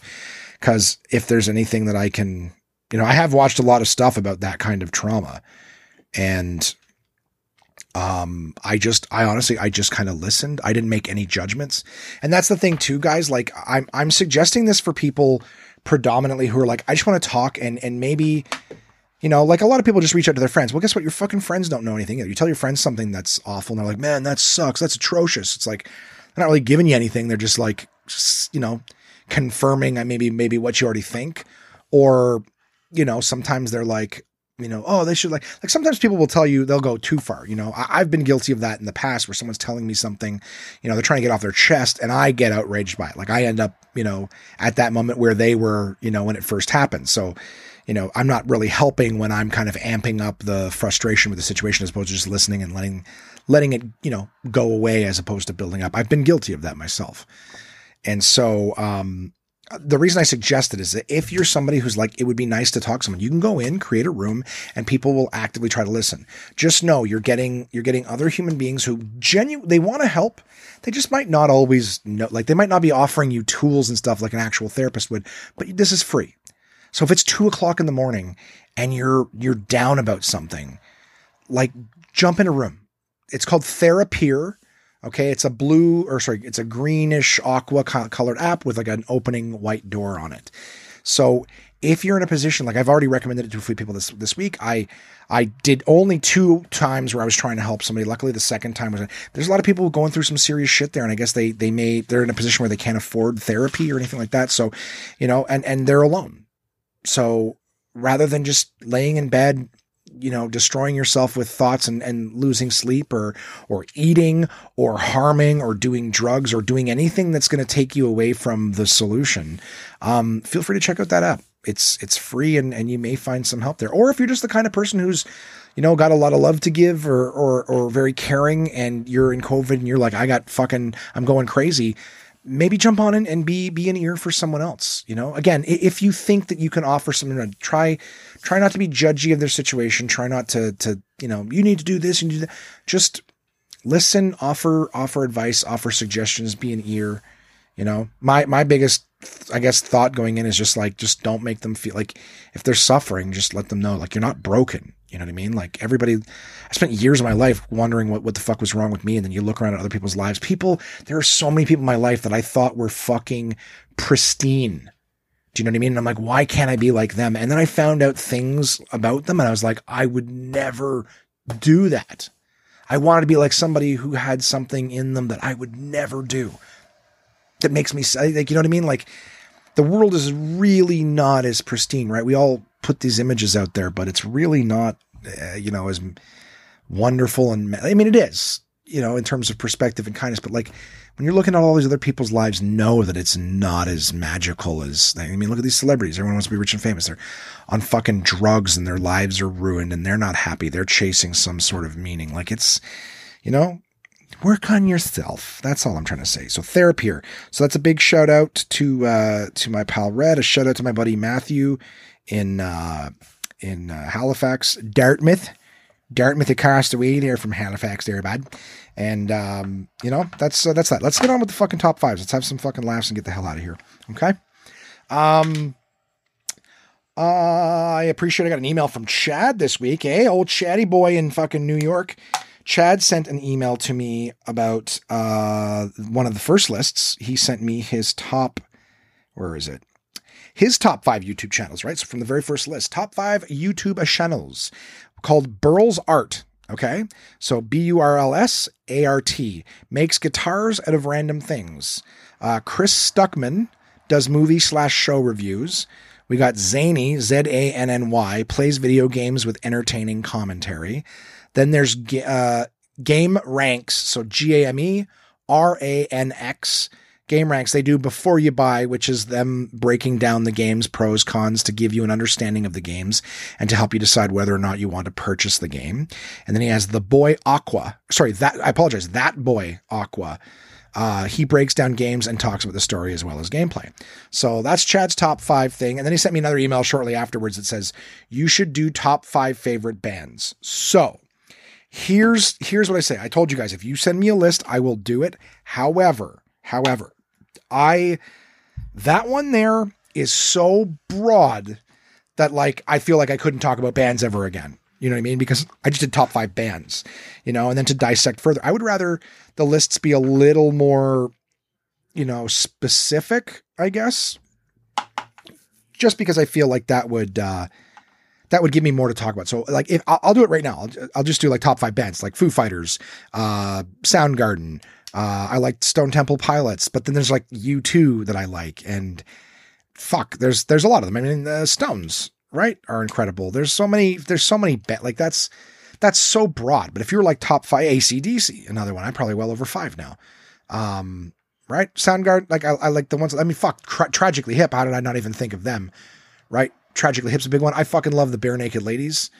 Like it's so broad. So like I would need that whittled down. So I'm going to say that, yeah, if that's a tough one. I just named 5 bands that there's, how about that? That was the top 5 bands that come to mind first. That was that list right there, but that's not this week's. Okay. I've put more thought into this week's. I also wanted to thank my friend Izzy, who sent out an email. Now here's what Iz did. Is she sent me like a bunch of different ones. So I've already started, rather than like saying them all and burning through them, I'm actually like, because then it's just like they're out there and then we have forever to think about them. So what I did was I copy and pasted them into a Word document, and then I started working on one. So I'm actually going to pluck one from this list for next week's podcast. And I'll tell you guys that at the end, but I just wanted to thank her for her emails, because she said, hi, top 5, yada, yada, yada. She says, obviously, I'll just read the part that was there. She's like, obviously you don't have to do them all, but maybe keep them somewhere in case they're a week you don't have any suggestions. So yeah, I appreciate that and that is exactly what I'm going to do with them. I don't have anything for next week yet, so I'll definitely pull one of this list. But what I really liked about the ones that she suggested is they were all very thoughtful. They try to get you to explore yourself a little bit too, not just like, hey, top 5 fucking hamburger toppings or whatever, like, which, you know what, on a slow week, fuck it, why not? I like the ones where I got to kind of talk it out a little bit. So, without further ado, here's this week's top 5 from Mark last week, is the top 5 strip club moments. Okay. Now I did have one story that would have made this list. So when I was looking at all the different stories, there was only like 2 that didn't make it. And one of them was the one I'm about to say. But I told one of my top 5 strip club moments. It would have made this list, but I actually told like the entire story on my interview with Daryl Purvis. And I actually mentioned someone's name that I was like, he's like, I don't know if she would want you to mention her name. I'm like, well, I did. She's cool. It was 10 years ago. It was fucking 12 years ago.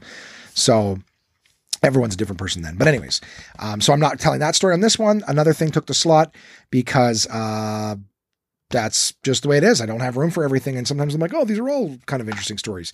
So I'm going to preface my top 5 strip club moments with, I don't like strip clubs.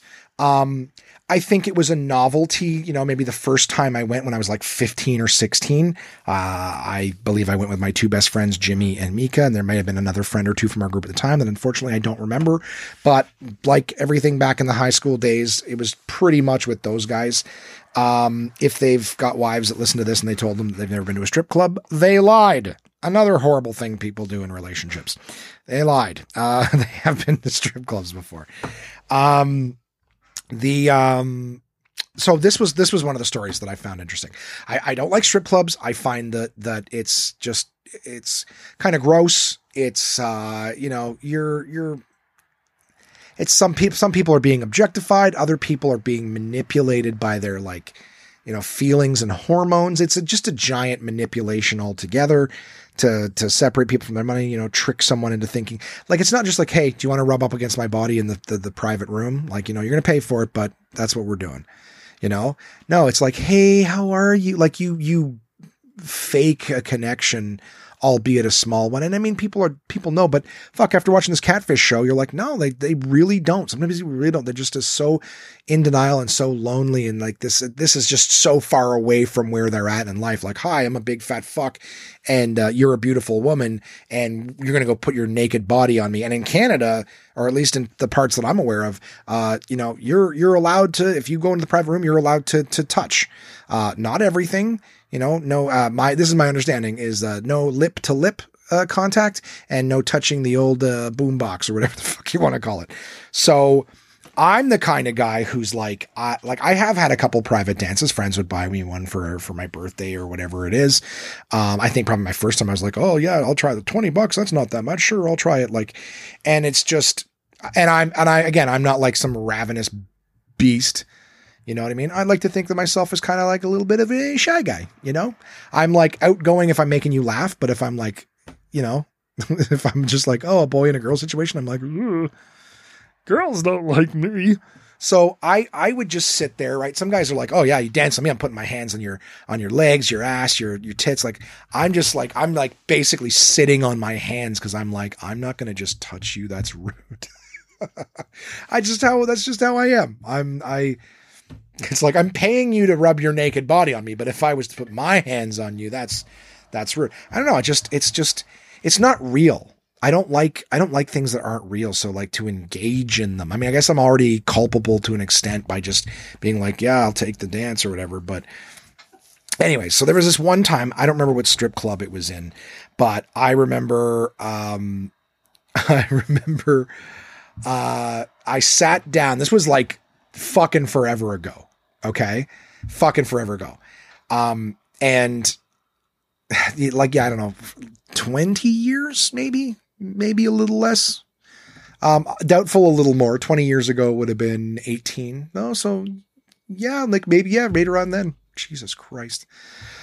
Fuck, I'm old. And not even, right? I got other people listening. You think 38's old.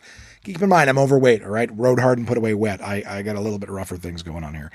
I remember there was this girl, she was, I just remember because it was her face when this happened. So she walks me back. She was blonde, ponytail, glasses. So she had this kind of like, I don't want to say like librarian or whatever, but she looked like nerdy. Okay. She looked a little nerdy. So we walk to the back. I sit down in the little chair on the couch, whatever the hell you want to call it. And she reaches like her hands out, right? Or she reaches her hands up for me to replicate, which is like, hold your hands up. Like you're begging like Oliver Twist. You get your hands together, hands out, like, please, whatever. She tells me to put my hands out. So I put my hands out, and as I'm doing, I didn't know what she was going to do. I don't know. I thought she would sit in my hand. I don't know what I thought. Sit in my hands, fucking drop her. I don't know. The dance has not started at this point or anything. So it's just like, put your hands out. I was like, okay.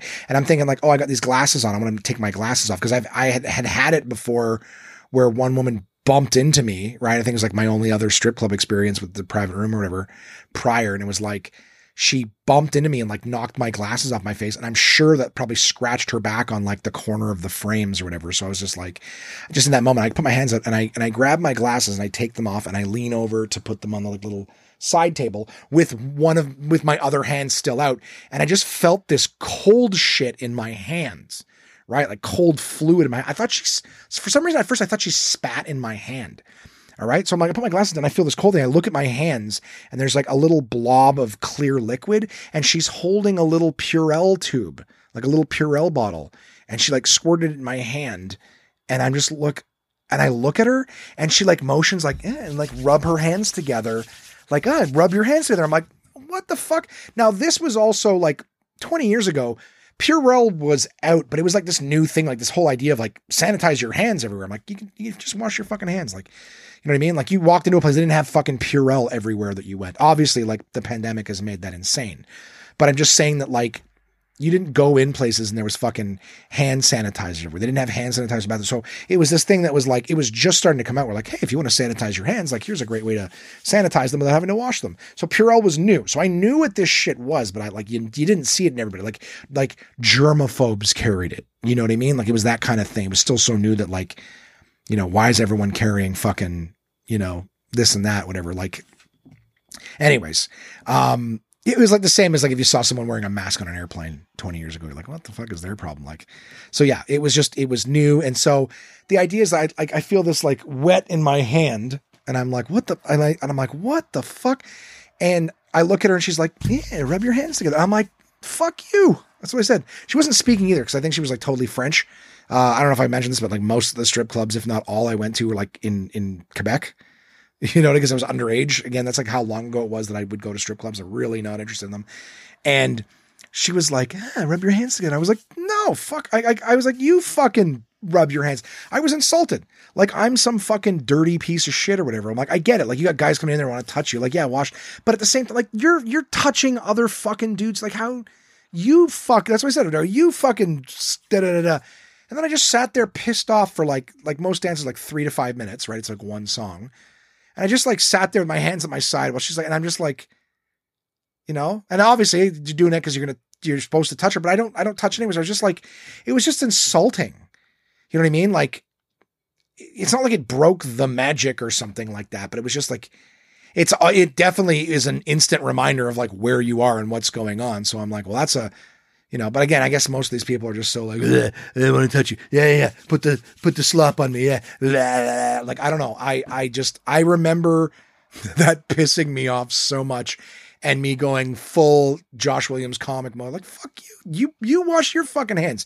You touch all these guys. Vous touchez tous les dégueulasses. It's like, that's you touching all the gross. So like, that's one of my strip club stories was just, I just remember, and it's because I didn't see it come out. If I saw it come out, I'd be like, okay, you too, vous aussi. It was that like, it just hit my hand and I was just so like, what the fuck? I don't know. It's not a great story. Again, I don't spend a lot of time in strip clubs. Number four. I went to this strip club. My friend Quentin wanted to go, and this would have been maybe probably like I feel like this is one of the last times I ever went to a strip club. I would have been very early 20s because I was working at Future Shop at the time. That's where I met my buddy Quentin. So he wanted to go to this place, Playmate, that's like in the joke part of town. You know what I mean? Like when someone comes to town and they're like, hey, what's like the scuzzy part of town? Hey, it's Vanier. You know what I mean? And everyone's like, oh yeah, hey, I met this weird chick down in Vanier, and the crowd laughs because we get what he's talking about. We know that place. It was a strip club called Playmate, and you went in and it was, it was very quiet. It was very quiet there. And I remember the TVs were playing like 70s, straight up 70s porn on them, right? So like big hairy bushes and big hairy ball bags and giant hair, like very unattractive sex on the television. You know what I mean? Like Ron Jeremy type dudes, like big fat hairy guys, fucking big fat hairy chicks and stuff. And you're just like, and I'm like, there's supposed to be naked women on the stage. What's the porn for? Like, hey, by the way, if you're not turned on by our product, here's a little bit of added stimulus on the TVs. And it's like, how is that? Is that supposed to, are your women so fucking hot you got to kill the boner a little bit? Like I just remember it being a weird environment, but my friend wanted to go because he knew, quote unquote, one of the strippers that worked there. And I was just like, whatever, we were hanging out. I didn't really care. Like, I honest to God, I don't think going to the strip club has ever been my idea. But I apologize. I digress. Like I said, it's just, it's so gross. And he's like, yeah, my friend works here. Her name is like, I don't know, fucking some fake name. You know what I mean? Not like the hacky Cinnamon or Diamond, but just like, her name's Sandra. Let's just say, just fucking whatever. Right. And he's like, it's not her real name. And I'm like, okay, well, what's her real name? He's like, well, like I'll let her tell you. It's not my place to tell you. And I'm like, what is this? Like, you feeling special? Like, I know her real name. Do you? Did you check her driver's license? You know what I mean? Is that what she does? She's got her one name, and then she makes you feel special by saying like, here's my real name. I didn't want to tell you. And then anyways, so he made me I accepted, but I like, it wouldn't have been my idea for sure. And he's like, yeah, you should get a dance with her. Like, I want to, toss her some money or whatever, get a dance. So I was like, okay. So I went back, sat down in the chair like I always do, sit on my hands. And I did find in lap dances that like a lot of times, not always, but a lot of times if you're not touching, they'll actually like grab your hands and like put them on them and, and so I was just like, I just let her grab my hands and put them where she wanted. And if she let go, I just dropped them to my side. Not that it happened. She's like, da-da-da. And then she's like, my name's Elena or whatever, something different. And I was like, oh, cool. I'm still Josh. So like, but I just remember like that was a weird thing for me. Cause like my buddy was so like, and then I came out and he's like, did she tell you her name? And I'm like, I said what she said. And he's like, yeah, that's her name. And I'm like, it was just odd. You know what I mean? Like, again, I don't know why people, I don't know why people build value in certain things. Like, she seemed nice. She was chatting with us, beforehand, which is, I guess, why she was like, hey, come have a dance with me. And I was like, I'm good.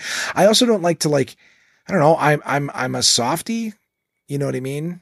So like, I don't want to know you as a person and then just feel sorry for you. You know what I mean?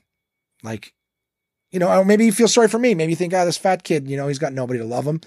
Right. Maybe I'll just let him see let him smell a woman close to him for a couple of seconds. I'm like, I'm okay.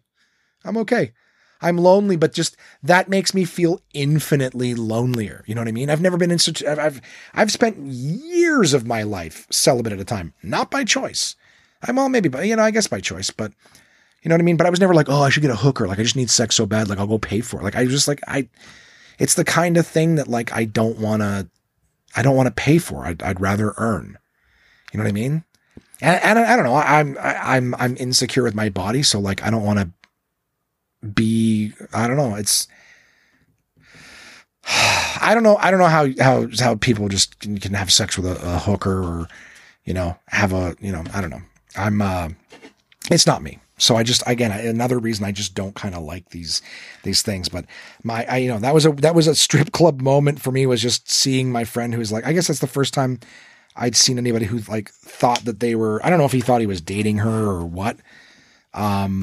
Yeah, but it is what it is. Okay. Weird story. Sorry, gang. Like I told you, these top 5 stories are more like, here's shit that happened at a strip club that I found fascinating.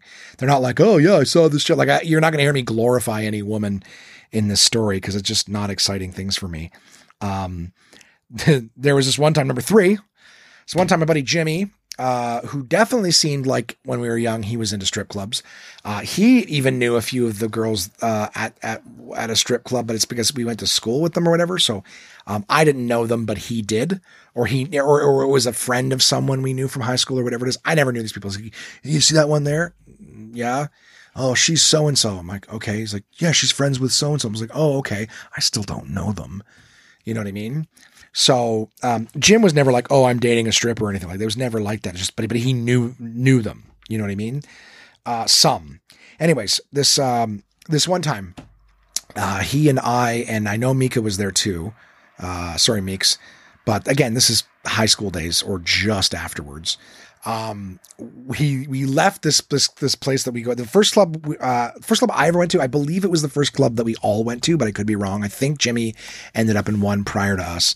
Was this place called Club 77, and it was in Aylmer, Quebec, which is where you had to go if you want to get into a strip club at 15 years old. And I'd be surprised if they were still open. But yeah, anyways, it was called Club 77, and you'd go in there. I just remember it was small. But I remember this one time we walked into Club 77. I'd say that was probably the one that we went to when we were young.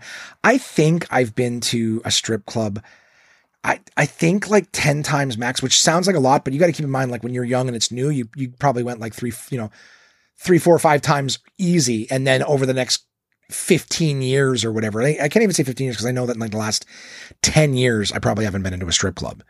If I have, I've completely forgotten about it, but I really, really don't think I have. I mean, I think I've been like 10, maybe 15 times in the entirety of my life. And that's like including here and there, like maybe during my 20s, like once or twice a year, because everybody else wanted to go and I didn't want to be a buzzkill. You know what I mean? So, we walked into Club 77 one time. That was the one that we went to. That was like that first one where we went a few times. It was fun. It was illegal because we were like 15, 16 going into a place you had to be 18 to go into. You know what I mean? So there was like that fun element of danger. But we walked into the strip club one time, and I just remember this girl, she looked very young. Like I guess right at the 18 mark, or God knows, maybe they're allowed to fucking come in early too. But she was wearing like, I guess a bikini or whatever you want to call what they wear. It wasn't lingerie. You know what I mean? It wasn't panties and a bra. It looked like kind of like a bikini, and it was loose on her. She was like bony. And it was like, we walked in the door and we're like, there's like a hallway towards the main room, but she was already standing in the hallway by Kochek.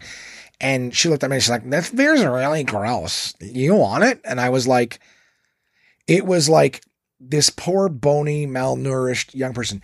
She had horrible teeth, terrible speech. Like she wasn't very, articulate or anything like that. She's like, "This is like gross beer. You want it?" And she'd already drank it of it. And she had those teeth where it's like, you can see there's fucking film on them. Like you talk and there's like little strands and stuff. And I'm just like, it's like, it was the most unattractive thing. Do you know what I mean? Like, I don't give a fuck how close to naked you are. If you have bad teeth and you sound like, I don't know, to me, to me, just poor speech. I don't even care if you have a good vocabulary, if you're educated, but just like say the words correctly. I don't know. I don't know if that's way too judgmental, but it was just like, and then he hands me a beer that was just in that gross mouth. Oh, I remember that. Anyways, this place was not great. There was some, like, I remember that it was, we had like one or two times where I'm like, oh, it's busy and this seems like fun. And then like we went and it was like, there was one person there, and the women were just like, fresh meat. And you're like, just leave me alone. I remember in strip clubs feeling like when someone sits down and they're like, hey, you want to have a private dance? Like, it's like, to me, it was like, it's like tipping on a pen pad. You know what I mean? Like if you say, give me a tip on the pen pad, I'm like, fuck, I can't say no. Right? I'm like, I don't want to insult this person. They're half naked. Like imagine that most guys get a lap dance because they want to be with it. And I'm like, I don't want to hurt your feelings. Oh, fuck. I don't know what the hell is wrong with me. But anyways, the story number 3 is we were at Club 77 one time and they had like a parking lot like around the block. That's where everyone parked. So it was behind the club, but you had to walk around the block to get to, you couldn't just cut through. And I remember like one night we're leaving and myself and Mika have to pee. So we're standing on like one side of the parking lot that had like a snowbank and we're, peeing in the snow, we're outside. It's 1:00 in the morning or whatever. We're peeing in the snow side by side because we love each other. And Jimmy went to the other side of the parking lot and he peed on a different snowbank. Well, the snowbank he was peeing on just on the other side of it. And for some reason he didn't see it. I don't know how they saw him if he didn't see them. I don't know how they saw him if he didn't see them. Was a cop car. So, they, came around and they give him and they give him the French accent come out of me when I tell this story, and they gave him a ticket for public urination. I believe it was $200. I'll call Jimmy and ask for correction if he feels that there's merit in him. But it was like, because I remember they said to him, like, I remember the line they gave him. They gave him a ticket for $200 and he didn't mouth off or anything. And they're like, yeah, it's $100 for every inch. Like, so they gave him a ticket for peeing in public instead of a warning, and they made fun of him as well. And like, he's not, he doesn't have a small dick, but they're just being like assholes on top of it. You know what I mean? Which, we have Ontario plates on the car, and Quebec isn't exactly fond of Ontario. They're very prejudiced. I don't mean to be overly judgmental, but I've been given shit. Like, I'll put it to you this way: in my lifetime, and it's not the same. It's not the same. It's not the same. Before you try to cancel me, I'm not saying it's the same. I'm saying it's the closest thing to being pulled over for being black is, that I've experienced in my lifetime is I've been pulled over many times in Quebec for having Ontario plates. I've done nothing wrong. I had no infraction. They just pulled me over. So what's going on here? How long just why? You know what I mean? So, I maybe have a predisposition to it, but this is all like, I wasn't driving at the time. So like I saw this happen long before I experienced it. And I think Jimmy was like, yeah, well, I got the Ontario plates and they don't like us for some reason. It's like the Montagues and the Capulets of the English and the French. That's really like, we're English in Ontario predominantly, and they're French in Quebec predominantly. So, anyways, they gave him a $200 ticket for peeing in a snowbank in a parking lot at 1:00 in the morning. So you know that was just a dick move to be a dick move. Meeks, I know you're listening. Do you remember that? Huh? That was a story. I don't know if you thought of that in a long time. Yeah. Number two, and then we're going to bring it on home, guys. I know that we're at the almost 2-hour mark. Thanks for sticking with me again. I guess it's a 2-hour podcast now. I had a friend. So I think I've told you guys this before, is that I often have people who were interested in me and I had no idea. When I was working at TELUS, I made a friend, a lovely girl. I don't want to say her name just because, I don't think it's fair. Like if it was just a friend, I was just talking a regular story. But my friend, I met her when I was working at TELUS. She was I guess a customer of mine, client, and came in. I chatted with her, and she worked in the mall. So she'd pop in and say hello every now and again.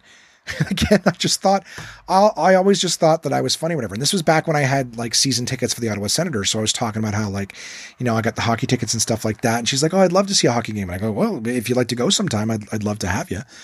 And she was like, sure. And she came with me to a hockey game and everything like that. And not for a second did I think she was interested in me. I thought she was very pretty and very nice, but I didn't for a second think that she was interested in me. So I was just, it's so funny because I'm so much more able to be myself when I'm not feeling like I should be doing something different.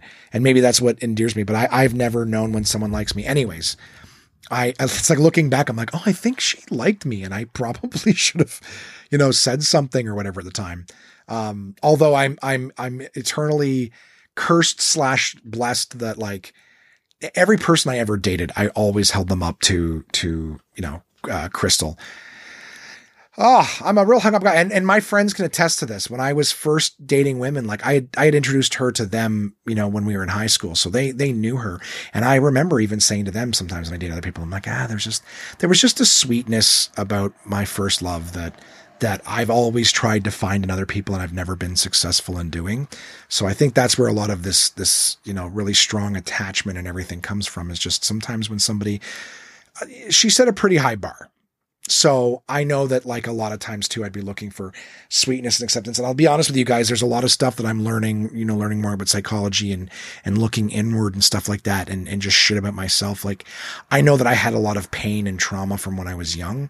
And I remember she being the first person that made me feel accepted and, made me feel like there wasn't like I wasn't fucked up for having this like obnoxious personality. Like, and that's why I love my friends Jimmy and Mika too. Like these are two guys who like at the height of me being like too much, you know what I mean? Like cracking jokes, but really not knowing how not to cross lines and shit like that. These were people who were, eternally, they weren't lovers, despite how hard I tried. No, they weren't, romantic relationships or whatever, but these were people who were very patient with me and were very loving. You know what I mean? Like they weren't like, maternal nurturing loving, but these were my buddies who, they were my friends. They loved me no matter what. And I've now, since the very beginning, I'm telling stories about I'm supposed to be talking about strip clubs right now, right? Not like how much I love my friends and the people in my life, but, I'm just saying that like I have people in my life that are still in my life now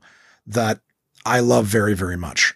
And who I felt gave me more love and acceptance and patience and tolerance than I maybe deserved at the time. And I hope that them sticking through a lot of that shit has paid off for them. Like I really value their friendships. And it's just, like I said, going back to talk about my ex or whatever, I loved her and love her for her patience. Like as much as I've felt pain in that relationship, I know I put her through some as well. And I know that I received a lot of patience and a lot of acceptance. Anyways, blah, blah, blah. I'm trying to say how like, even if I had known this chick was interested in me, I probably would have found some way mentally to like sabotage it or feel like I wasn't enough. Clearly I was in such a mental state that I'm like, nobody's interested in me. So, just be yourself, hang out. That's all I was ever doing. So my friend went with me to hockey games and then we would just, I guess, chat here and there. It was very just like, hey, we're just friends and, I'll see you when I see you. Like there wasn't any, we didn't like text or really anything like that. So I remember like I either bumped into her or something, maybe a couple years later. And, I said I was going to like Montreal, whatever. She's like, oh, I got like a bunch of friends in Montreal. Like, do you mind if I hitch a ride with you? Whatever. So I went with myself, my brother, my buddy, Dan, and her. And I remember we went downtown to, St. Catherine or whatever. We went to grab food, I think at Schwartz's or whatever. And then we were walking down St. Catherine. I can't remember where we were going to go. And we walked by, Club International was what it was called. And this Club International was right back next to another strip club, like literally like two doorways that both led upstairs, but to different strip clubs. And they used to have these guys that would stand out front of each one and they would do this like, don't go in here, like don't go over there, come in here. Like this one guy would be like, hey, don't be a wanker, be a spanker, like come in here and be a spanker. I'm like, isn't wanking and spanking the same thing? Like I would say that to these, like every time I walk by, I go, I'm here it. What do you got tonight? Don't be a wanker, be a spanker. Hey, over here, Jessica Simpson, over there, Homer Simpson. Like all these different things.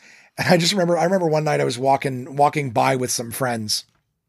And cause they're right on the street, like it's a very busy artery street. Like they're right on the street walking by and one guy goes, hey man, come on in here and see the girls. And I'm like, I'm like, nah, it's cool, man. I got girls at home on the internet, and they're like, yeah, but here the girls are live. And I'm like, yeah, I'm not jerking off to dead ones. And I think I caught him off guard with that one too, because he laughed. But anyways, so we're walking by this particular club, and she's like, oh, I used to dance here. And I was like, what? She's like, yeah. Do you guys want to come in? I used to dance here. I just want to go in and say hi to like, the DJ or something like that. And we're like, okay. Like we walk in and immediately she's like, yeah, these guys are with me. And I was like, okay. Like, she's like, these guys are with me. And they're like, yeah. So we just walked right in, no cover or anything. It was like, okay. And then we just sat down at a table. And again, I don't like strip clubs. Like every time for the most part, I can't think of a single time where it was my idea. I really can't. But like other people, dragged us in. So, okay, we're sitting down. We're at a strip club. I guess this is what we're doing. We don't think we really had any real agenda for the night. And so, we sat at the table, and then she like got up to like go to the bathroom, whatever, or something. I don't know. And then she came back and she's like, I talked to the DJ and I'm on next. And I was like, I'm sorry. And she's like, yeah, I'm going to go on next. And I remember she like got on stage. She was just wearing like jeans and a sweater or whatever. And I remember her getting on stage and she started to dance, and I think she took off her shirt and it was showing like her bra.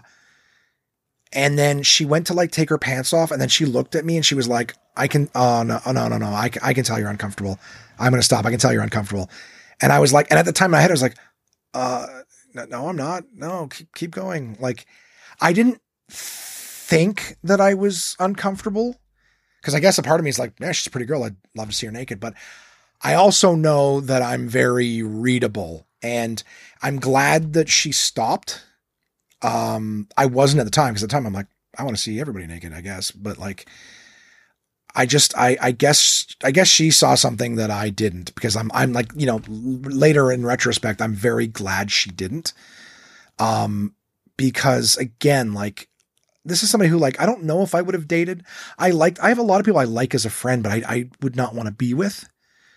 And I don't know. I just, in retrospect, it was weird. It was a strip club story. Like, I went into a strip club because, one of my friends was like, hey, let's go in. I used to work here, and was like, what? And then and then she got on stage like, oh, she wasn't lying, because they're letting her on stage right now. Like, that's fucking crazy. And there's other guys in the place too. Like, they must have been, I guess, disappointed because the next girl comes up way overdressed to begin with and then doesn't strip. You know what I mean? So like, is that like an open mic spot? Give it a try. If you bomb, you just bail early. I don't know. But I just remember being like, I'm glad she didn't, because I'm just like, I don't like objectifying people, and I would have felt bad, because this is somebody that, again, I just genuinely like as a person. It would have been weird. That would have been weird. Even though at the time I'm just like, yeah, nudity. I'm glad that didn't happen. But that was definitely, that's number two. And I've already forgotten what number one is. Oh no, I didn't. I wrote it down. I'm just like, oh, what was it off the top of my head? This was hilarious. I hope you guys are enjoying these. Feel free to send me an email, contact@onemanpodcast, if you find these to be too lengthy and too wordy, but I'm enjoying them as opportunities to talk about things and experiences and whatever. And some of them will be shorter because, if we do hamburger toppings or whatever the fuck we do.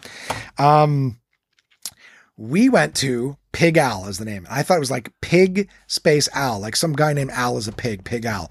But the word Pigalle, Pigale, let me see if I can get a definition, because I do believe that it's like actually a word in French. So let's see here. Pigale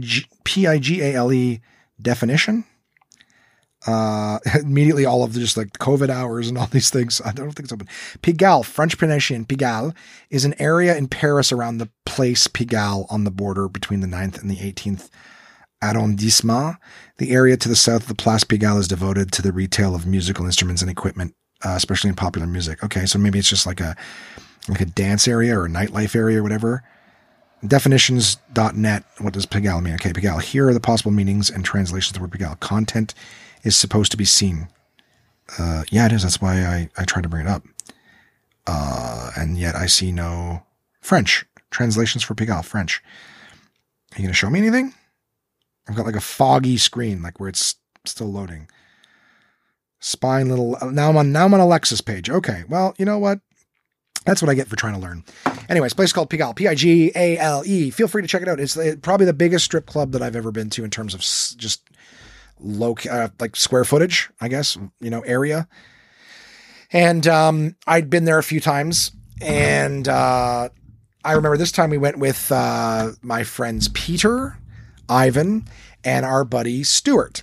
Now, this one here, I'm not, Stuart is a very common name. I'm not going to say his last name. But I want Peter and Ivan, who are both listeners, to remember this story, because this was fucking funny. Our friend Stuart was, because I haven't chatted with him in a long time. He may be different, but he's never been super social. Like, he's got his couple of close friends. I would say that he's introverted. Like, when you sit with him, he talks a lot. He has a lot to say, a lot of it negative, a lot of it angry, but he doesn't, he gets introverted around groups of people he doesn't know. And he's often like, I don't want to be around these. I don't know these fucking losers. Like, it's like everyone's a loser right away. But he's, needless to say, that same energy and stuff doesn't do great with ladies. Now, he was a tall, lanky guy at the time, so he's not out of shape or anything like that, right? Never really a bad looking cat, to be honest with you. He was all shit personality, to be honest with you. And I don't mean to shit on the guy. I don't like to publicly crap on people, but he's like everybody else. He had his own shit. I won't bring it to the table, but I'm very familiar with it. He had his own shit that he was working through. Confidence was not really a big thing for him. Not a great dude with the ladies, right? He was actually one of those guys. And I know there's periods in my life early on where I was like this, where I had poor self-image and whatnot. So, I was like, I look at like what I thought was fat back then. And I'm like, oh my God, I was in great shape. I was a couple of fucking weeks away from, being in good shape. I could have just, buckled down, but I had poor self-image. And, I thought that I couldn't do well with women. Women weren't interested in me because I was fat. So, fuck me and fuck them. Not that they fuck me, but like their attitude was like, fuck him, and I'm like, well, fuck you. Like, why are you so vain? Why are you so fucking superficial and everything like that? I'm like, yeah, but I was negative. You know what I mean? I was capable of being obnoxious, and I was capable of being negative, and nobody wants to be around that. I get it. I didn't at the time, but I get it now. And my buddy Stuart was along the same ways, but heightened, was very vocal. Instead of me feeling that inside, like that's the way to appeal, he was like vocal about like, oh, these fucking sluts. Like, okay, all right. What woman wouldn't want to parade you around at a party? So I'm kind of shitting on Stu, but I feel frustrated because I know he's still kind of that way. And I would love nothing more for him to feel better. Anyways, so we take, like lanky, skinny, not a bad looking dude, just never did well with the ladies, quiet, whatever. And so we went to the strip club one night. He came with us, and it might have been his first time there. And he sits down. We all sit down in Perverts Row. I don't know what you guys call it, where you're from, but when you sit right at the front of the stage, right along the side of it, that's Perverts Row. That's what we call it, in Canada. So we all sitting down in Perverts Row. And I remember this one woman got on stage, and just for whatever reason, like Stuart was the guy that she was looking at. Right. And he's got this big goofy grin on his face, like mouth open, big grin. Just, she's looking at him and he's looking at her, and she gets to the point where she's kind of like, takes off her panties and spreads her legs right in front of him. And he's just looking, smiling. And she does that, and he gives her this big fucking nod, like, like he sees it. And he's like, like, oh, solid nod from the fella right there. Big solid nod from that. It was like the most non-sexy thing. Like, it wasn't smooth. It was, it was so fucking weird. And that's not the end of the story. So that's like the awkwardness of him right away. It was just like big solid nod to the lady who's just exposed herself to you. And anyway, so that was just that we just laughed at that fucking nod, because he did that and the rest of us just burst out laughing. I don't remember if she laughed or anything, because we weren't looking, we were just dying laughing and looking at her and go, what the fuck is wrong with you? But we were very supportive. And I remember later in the evening, we're like, now this is a guy who was a virgin. I don't believe I was a virgin at the time. I don't believe my friend Peter was. I don't believe my buddy Ivan was. But Stuart was, and we were like, and he doesn't even like, he's never had a girlfriend or anything like that. So we're like, we want to get him a lap dance, right? We're like, Stuart, we're gonna get you a lap dance with that lady. And no, you're not doing it. No, you're not doing that. Yeah, dude, we're gonna fucking, yeah. So like, he's like, no, you're not. So like at one point, I'm like, we tried to fool or whatever. At one point, I get up to quote unquote, I'm like, I gotta take a piss or whatever. Like we let it go. Okay, fine. So whatever. Gave it a little bit of time. Then I got up to go, quote unquote, go to the bathroom. And I'm like, I'm going to get him a lap dance. Cause she walks over to him like, hey, your friend's got to dance, grabs him by the hand. Like we're like, he's going to go. Right. I mean, the amount of times that I was like, oh, I guess like, I just felt bad. I'm like, well, he's going to feel guilty and he's going to do it. As I was talking to her, I'm like, yeah, you see that guy over there? Like the one that did the big goofy nod at you. And she's like, yeah, I'm like, I'd like to get back. And he turned around, saw me talking to her. And I shit you not, stood up, ran out of the place like zombies had just busted in the window or something like that. Like it was on fire. He ran, like the bouncers took note, like, you know what I mean? Like they straightened up and were like moving, but he was already like fucking around the stage and out the door. So it was like he was escorting himself out faster than they could have. And it was just like, it was so funny. I was like, he pulled the old Virgin Vanish. You know, you heard of the Irish goodbye. Well, that's the fucking Virgin Vanish. Fucking a woman's coming, like run. So that was probably to me one of the funniest things I ever saw happen. It was literally like, you know, we're going to have a pretty girl come in and he just fucking ran. It's like child, like a girl run back to the clubhouse. It was hysterical. Anyways, that's my top 5 strip club moments from life I have. I mean, I guess I don't know what you were looking for, Mark. I'd love to hear yours. If you had an idea in your head for maybe some of yours, I would love for you to share them with me. Contact at onemanpodcast.com. If any of you have had weird strip club stories, you know, if you're worried, you know, like that you have a girlfriend or a wife who's not going to understand that you had, you know, a life before her, or even, you know, if you're in a relationship right now and she doesn't want you to go to strip clubs and you do it behind her back, whatever, you can send me the list and I can leave your name off of it or whatever. But I think mine are funny. And the only reason like all my stories are not really about like the nudity or anything like that. Like obviously I'm talking about it, but mine are more like, you know, getting a pissing ticket, you know, a buddy running out the fucking front door, or somebody's like, oh, I know her name. Do you want to know her name? And again, my friend, like getting on, like these were the odd, weird strip club moments that I remember. It's certainly not like, oh, then there was this one chick and she fucking put her legs behind her. Like I don't have stories like that because that shit never fascinated me. In fact, I think I spent most of my time looking around the room, you know. For anyone who's never been to a strip club, know that you get desensitized. Like when you're watching porn on your phone or whatever, like again, not too far in, you kind of get desensitized to the nudity because it's just out there. You know what I mean?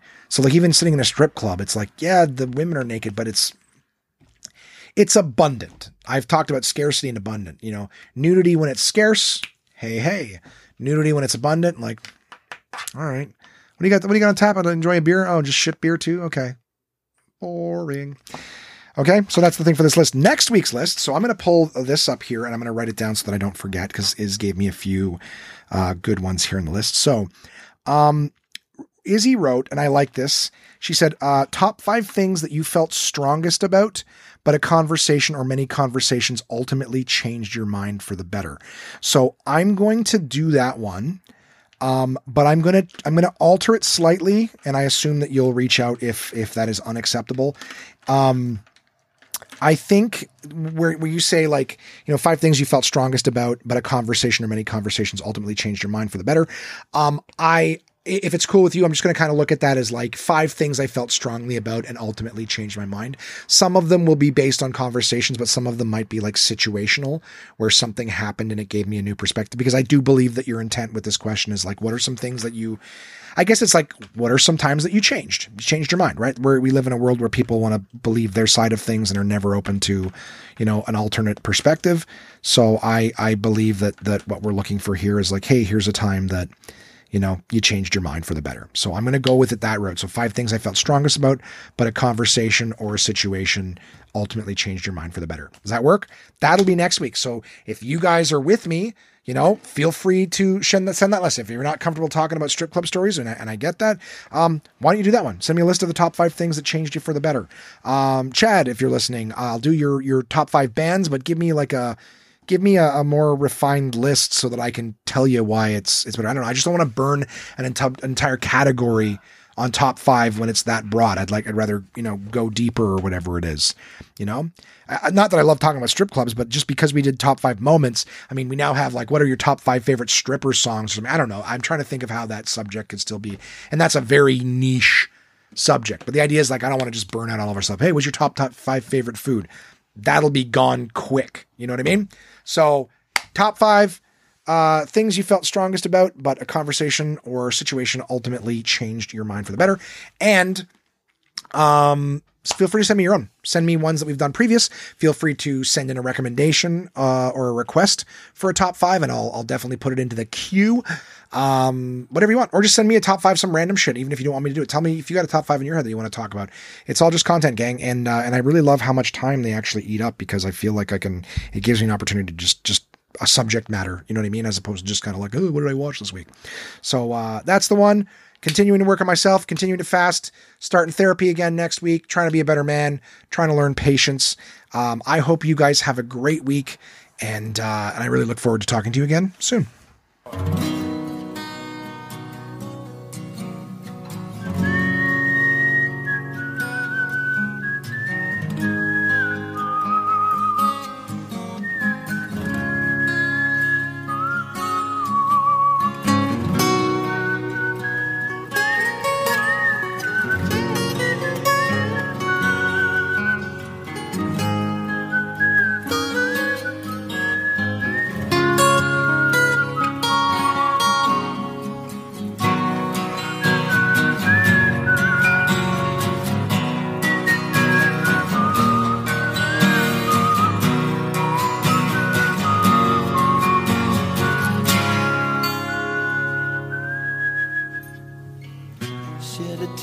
Cause I'm missing you.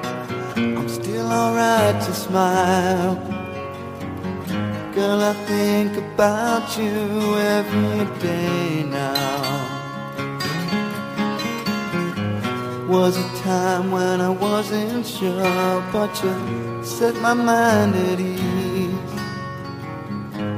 There is no doubt you're in my heart now. Said, woman, take it slow, it'll work itself out fine. All we need is just a little patience. Said, sugar, make it slow, and we'll come together fine. All we need is just a little patience.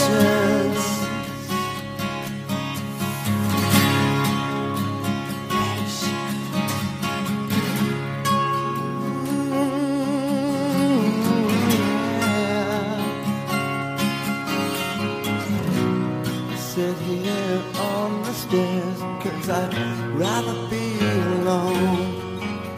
If I can't have you right now, I'll wait, dear. Sometimes I get so tense, but I can't speed up the time. But you know, love, there's one more thing to consider. Said, woman, take it slow, things will be just fine. You and I'll just use a little patience. Said, sugar, take the time, 'cause the lights are shining bright. You and I've got what it takes to make it. We won't fake it, I'll never break it.